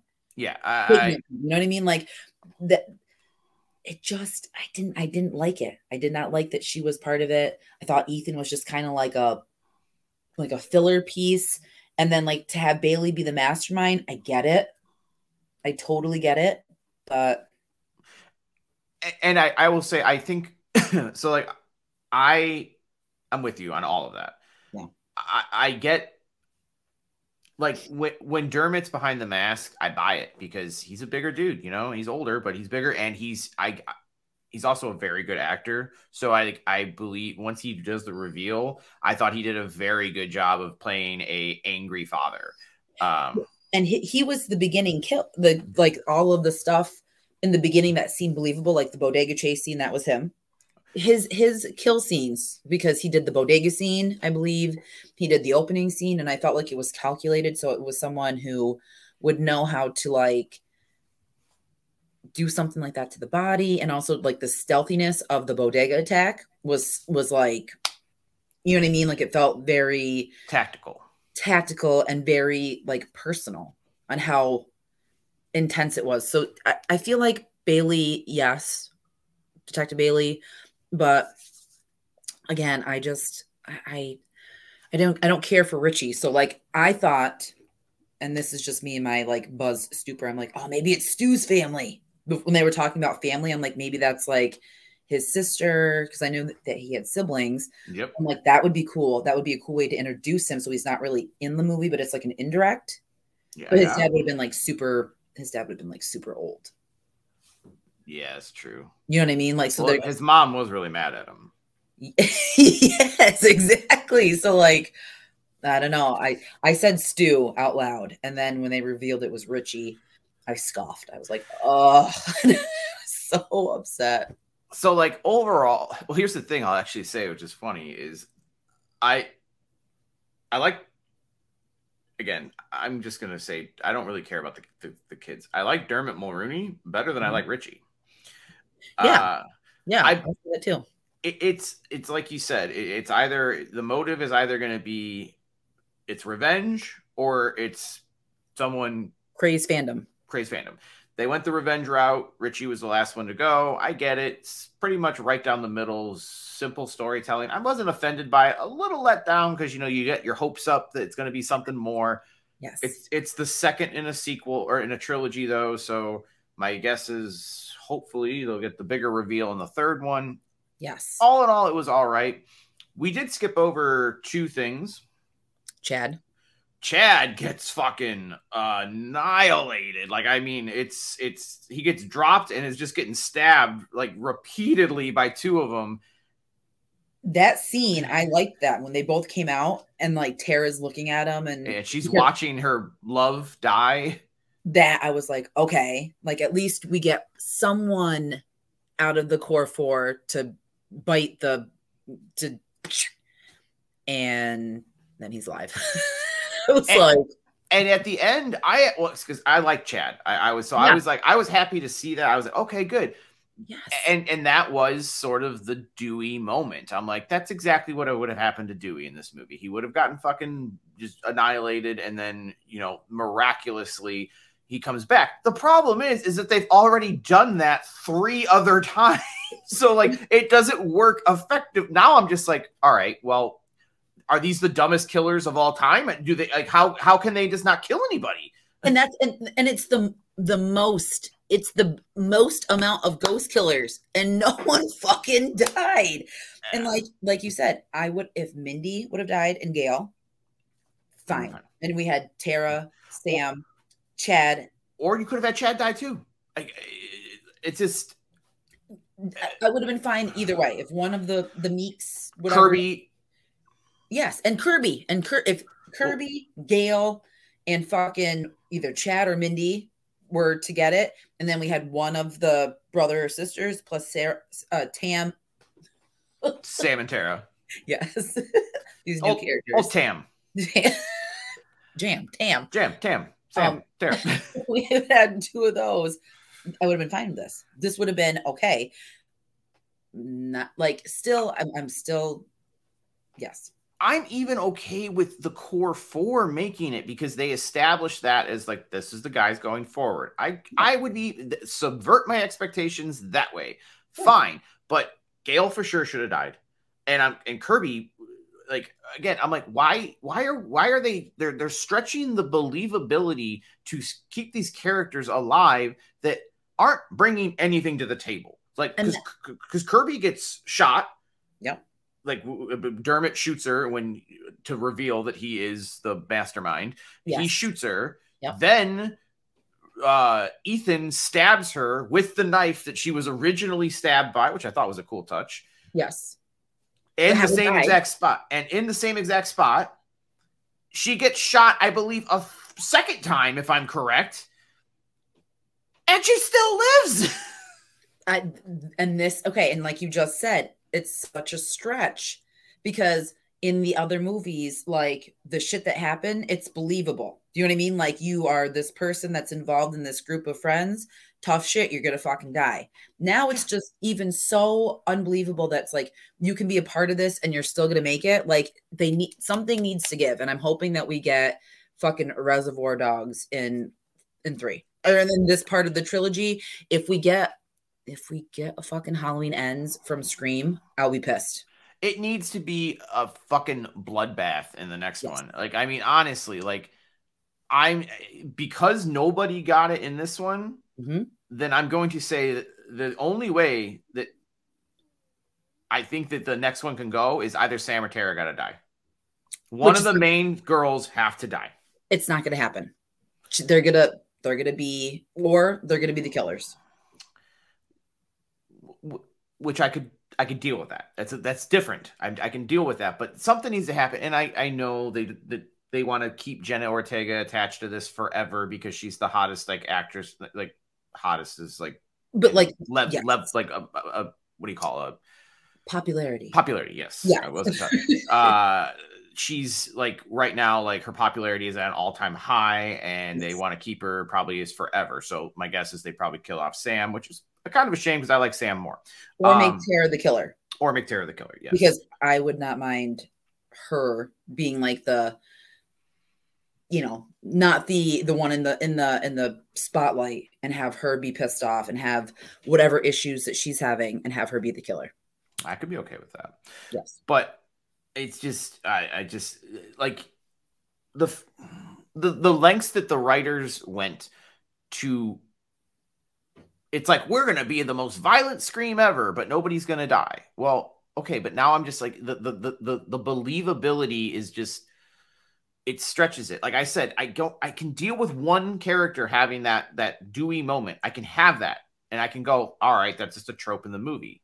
Right. It's everybody has that superpower now. Like, but they said it too. This one's the bloodiest. This is the goriest. Okay, but somewhat, but no one fucking died. So there's only non-important characters. Exactly. So again, I feel like it's a little bit of bait and switch, and I feel like it's a little bit of we're going to stretch the truth just to get more people to be involved in this. And I think that's bullshit because I was expecting Carnage Candy. I'm quoting Randy from Everything. Yeah. Like when he talks about what's going to happen in the movies, I was expecting that. Didn't get it. Not so much. But this one is more rewatchable to me than 4 and 5 for me. And that's the thing. As much as we're sounds like, I still enjoyed it. I still had fun with it. I will definitely buy this movie. I will definitely rewatch this movie, probably more than a few times. It will about once a year. I go through the whole Scream group and while 4 is often is probably the only one I ever skip just because it doesn't feel important. Yeah. I won't skip this one. It'll be a part of it, but ultimately, I mean, because all right, I mean, just to end it out here, they, Jenna Ortega and Melissa Barham, or I don't know, Barrera, they fight back. They kill the 2 kids. And then I do like the line at the. I actually really like the part at the end, and the crowd really popped for that one. Was when what was it? Oh, they go to show mercy to the dad, and then and he's like, thank you, and then she's like, but you did fuck with my family, and then just fucking annihilates him. Yeah. One thing I want to know your thoughts on, because I know you hated it in the last one. What did you think about? It was shorter this one, but there was Sam was having a psychological breakdown again, and she saw her father's reflection in Billy's case, his shrine. Yeah. What did you think? I didn't mind it, but I didn't hate the first one either. So I hated it. I was like, what is the fucking point of him being a hallucination again in the his robe is there. it's a fucking like a shrine built around what your father did. Do we really need another motherfucking hallucination? But then again, I feel like this is alluding to maybe the reunion of Billy and Stu, or something to do with Stu in the next one, and having like the I don't know. I mean, she's crazy.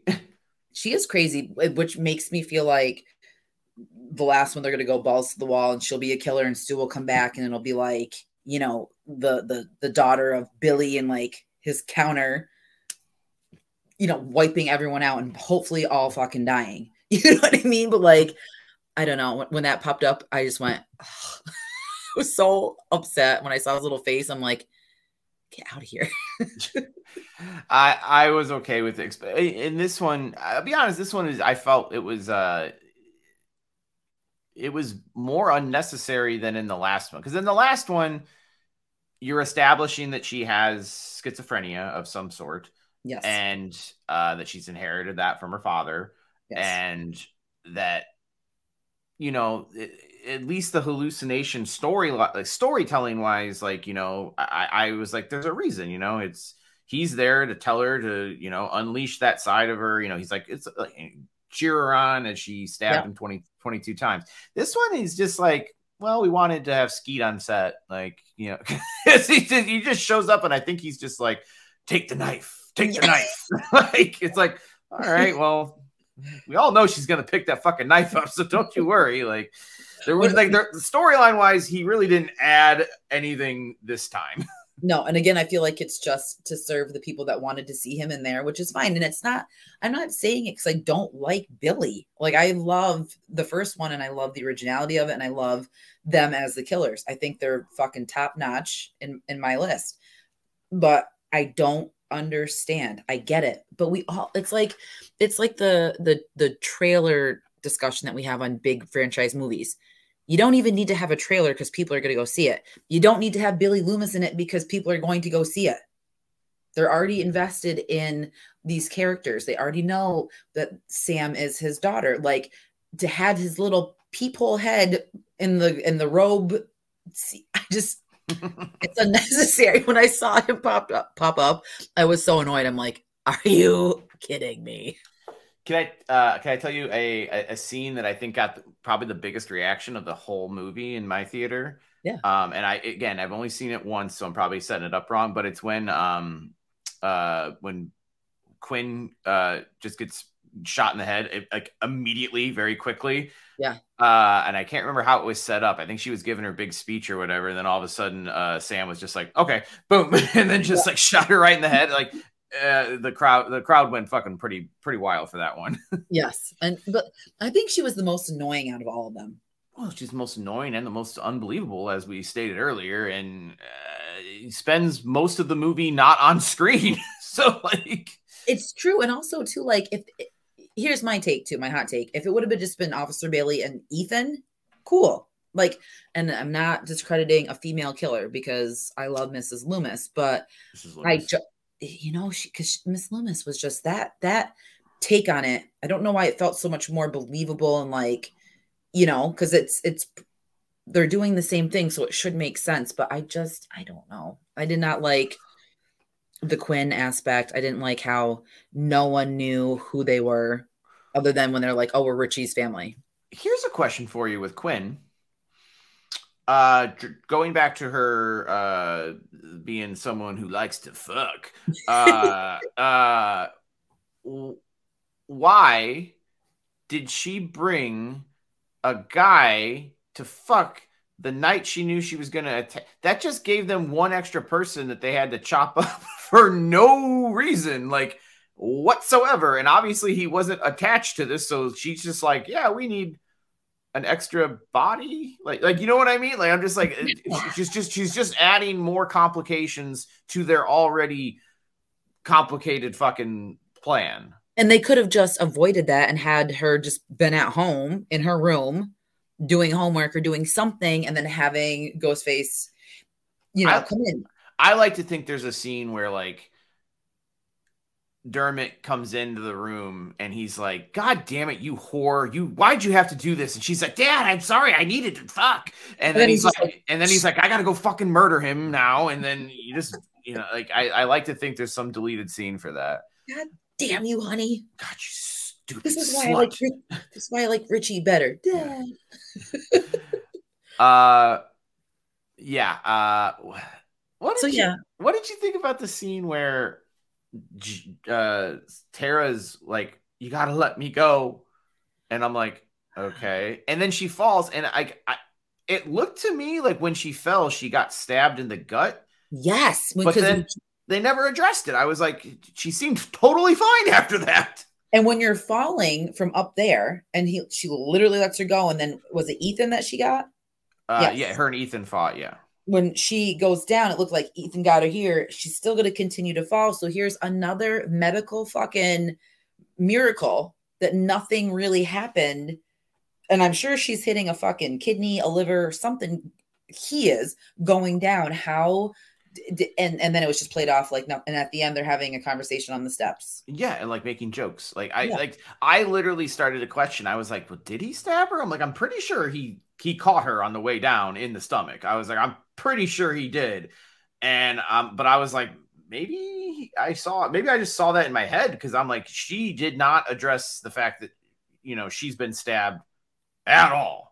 But then again, like, it's Tara who fucking had the knife in the hand in the first one, and then the fucking 4 stabs in the back, and she fucking lived. So I'd love to know what happens in Woodsboro and how these people have like immunity towards anything. At least in the first one, like, when she got stabbed, she like I hate to use like a wrestling term, but she sold it, like she's like limping and crawling and she's crying and she's, and then for the rest of the movie, she's limping and crawling. And, in this movie, she's just like, she took it like she's the Terminator. She's just like, that's all you got, bitch. A 9-inch blade. Like I could not, with the believability of this movie. I was just like, I can't. And it's Jenna Ortega. She's like 80 pounds. Like that would have, like, falling would have broken her legs, I would have assumed, from up that high. And then again, I played that scene in my head. I was like, what, did Ethan get stabbed or did she? But then then they killed Ethan, correct? Yes. Yeah. Then she kills Ethan. Yeah. Cause she was, and then she kills Ethan, but he doesn't really die because he comes back, and then Kirby pushes the TV on him just like Stu. Yes. And I believe Kirby says, I saw that in a movie once. And I was like, I think referencing Stab. Yes. Which I was fine with that part, but I felt like it was going to happen. At that point, I was just like, just keep it going, because I'm already like, I don't know. I enjoyed it, but I did have issues with some of the stuff. And I mean, and then from there, I mean, it's over in the next minute. Like after they kill Dermot Mulroney, they just cut to them outside. Mindy's magically okay and is out there. We see Chad getting carted away, which I was like, yeah. Did you hear the ADR with that? We got a live one here. I'm like, can you not act like this is fucking Dewey? Because this is not. Yeah. And then they have the little tease where Sam stole, or I guess I don't know, stole, but she kept Billy's mask. Yes. And she's hiding it from Tara, but then she drops it in the street, and then they just walk off into the sunset to go. I have no fucking please, I would hope go to the fucking hospital is where they should go. They just went about their normal lives, because this is just like, it happens, normally for them. But I'm glad that you said that, because that makes me want, the way that she was holding it and trying to hide it, there has to be, well, I take that back. There doesn't have to be a reason why, but there's probably something. And I'm praying that this is a step in the direction of, they're going to make them crazy and it's going to be all bets are off, and we're going to get like an awesome reveal, and something is going to happen. I think next. Yeah. I mean, I don't know. Well, overall, okay, let's do rankings on the where we put it in the franchise for us. We've told each other this before, but I feel like for the audience, it would make more sense. You want to go first? Sure. So my ranking is going to stay 1, 2, and 3 in the 1, 2, and 3 spot. 6 is going to take the 4 spot because watchability and the shots very reminiscent of like the old chase scenes and stuff. So I put that right in the middle. Then it's going to go 4, and then it's going to go 5. All right, and then so mine would go 1. Yep. 2. Yes. I put 5 at 3 because I really like 5. Yep. And I'm gonna put 4 below. I'm sorry, 6 below that one. Yep. I still while there's things about 6 I like more. I think 5 ultimately for me was just better storyline wise overall. Like it was more believable. People didn't act like goddamn superheroes. Yeah. You know, people fucking died. Characters died. Like it made me feel things like for Dewey. And then I'm gonna go 4, and then 3 is my least favorite. See, I think that's so cool for us that this one ranked higher. I mean, well, like not, but like for me was up than what I thought it was going to be, and for you, like just kind of tied in with 5. Like I like how it dropped 1. This is kind of the middle of the franchise for me. Yes, it's everything below it I kind of consider a bad one, 3 and 4. Yeah. This is kind of like the I enjoy it, and then everything above it I really really like. If they would have killed people in this one, and if they would have had maybe Quinn not be in the equation and had it be just the brother and Bailey, then or Detective Bailey, then I think I don't know. The reveal still kind of annoys me, but I think the killings, if people actually died and we had that like, oh shit, like they're going there, I think that it wouldn't have ranked higher than the 3 for me, but I think I would have it would have been like a different feeling and a different opinion about it. But I still enjoyed it. I'll watch it again. I think if those changes were made, I mean, there's no reason that it couldn't have, for me, been above 5, putting it in the top 3 for me, honestly. But because it didn't, I mean, ultimately this one played it way too safe is really what it ended up doing. And it's kind of a middle of the road movie for me. I enjoyed it, but I didn't hate it, didn't love it. It was fun, but I'm definitely hoping for much more for the conclusion of this trilogy.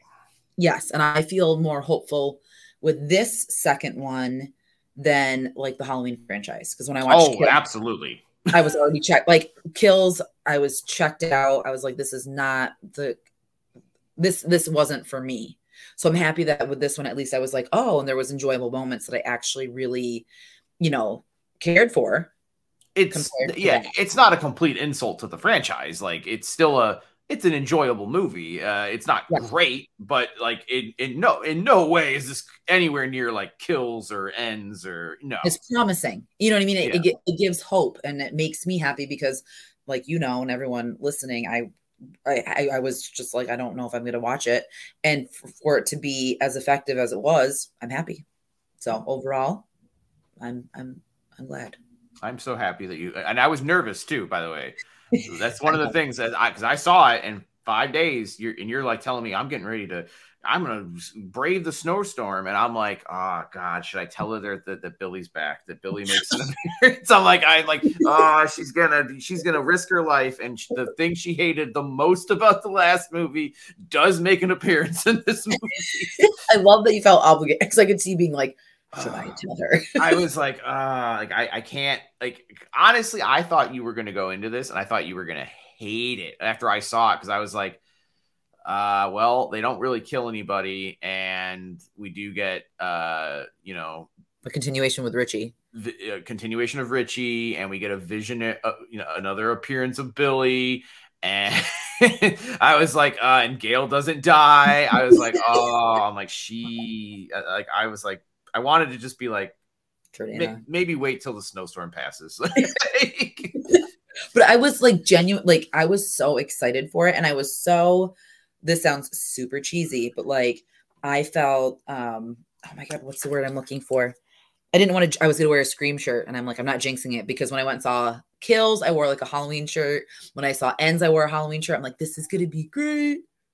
When I went and saw Scream, I wore a Scream shirt. I was just like, I'm not doing anything to get my hopes up because I don't want this to be like another, like a reoccurring thing. You know, like when football, when sports teams play and people are like, don't wear the jersey because it jinxes it. Yeah. I went all black.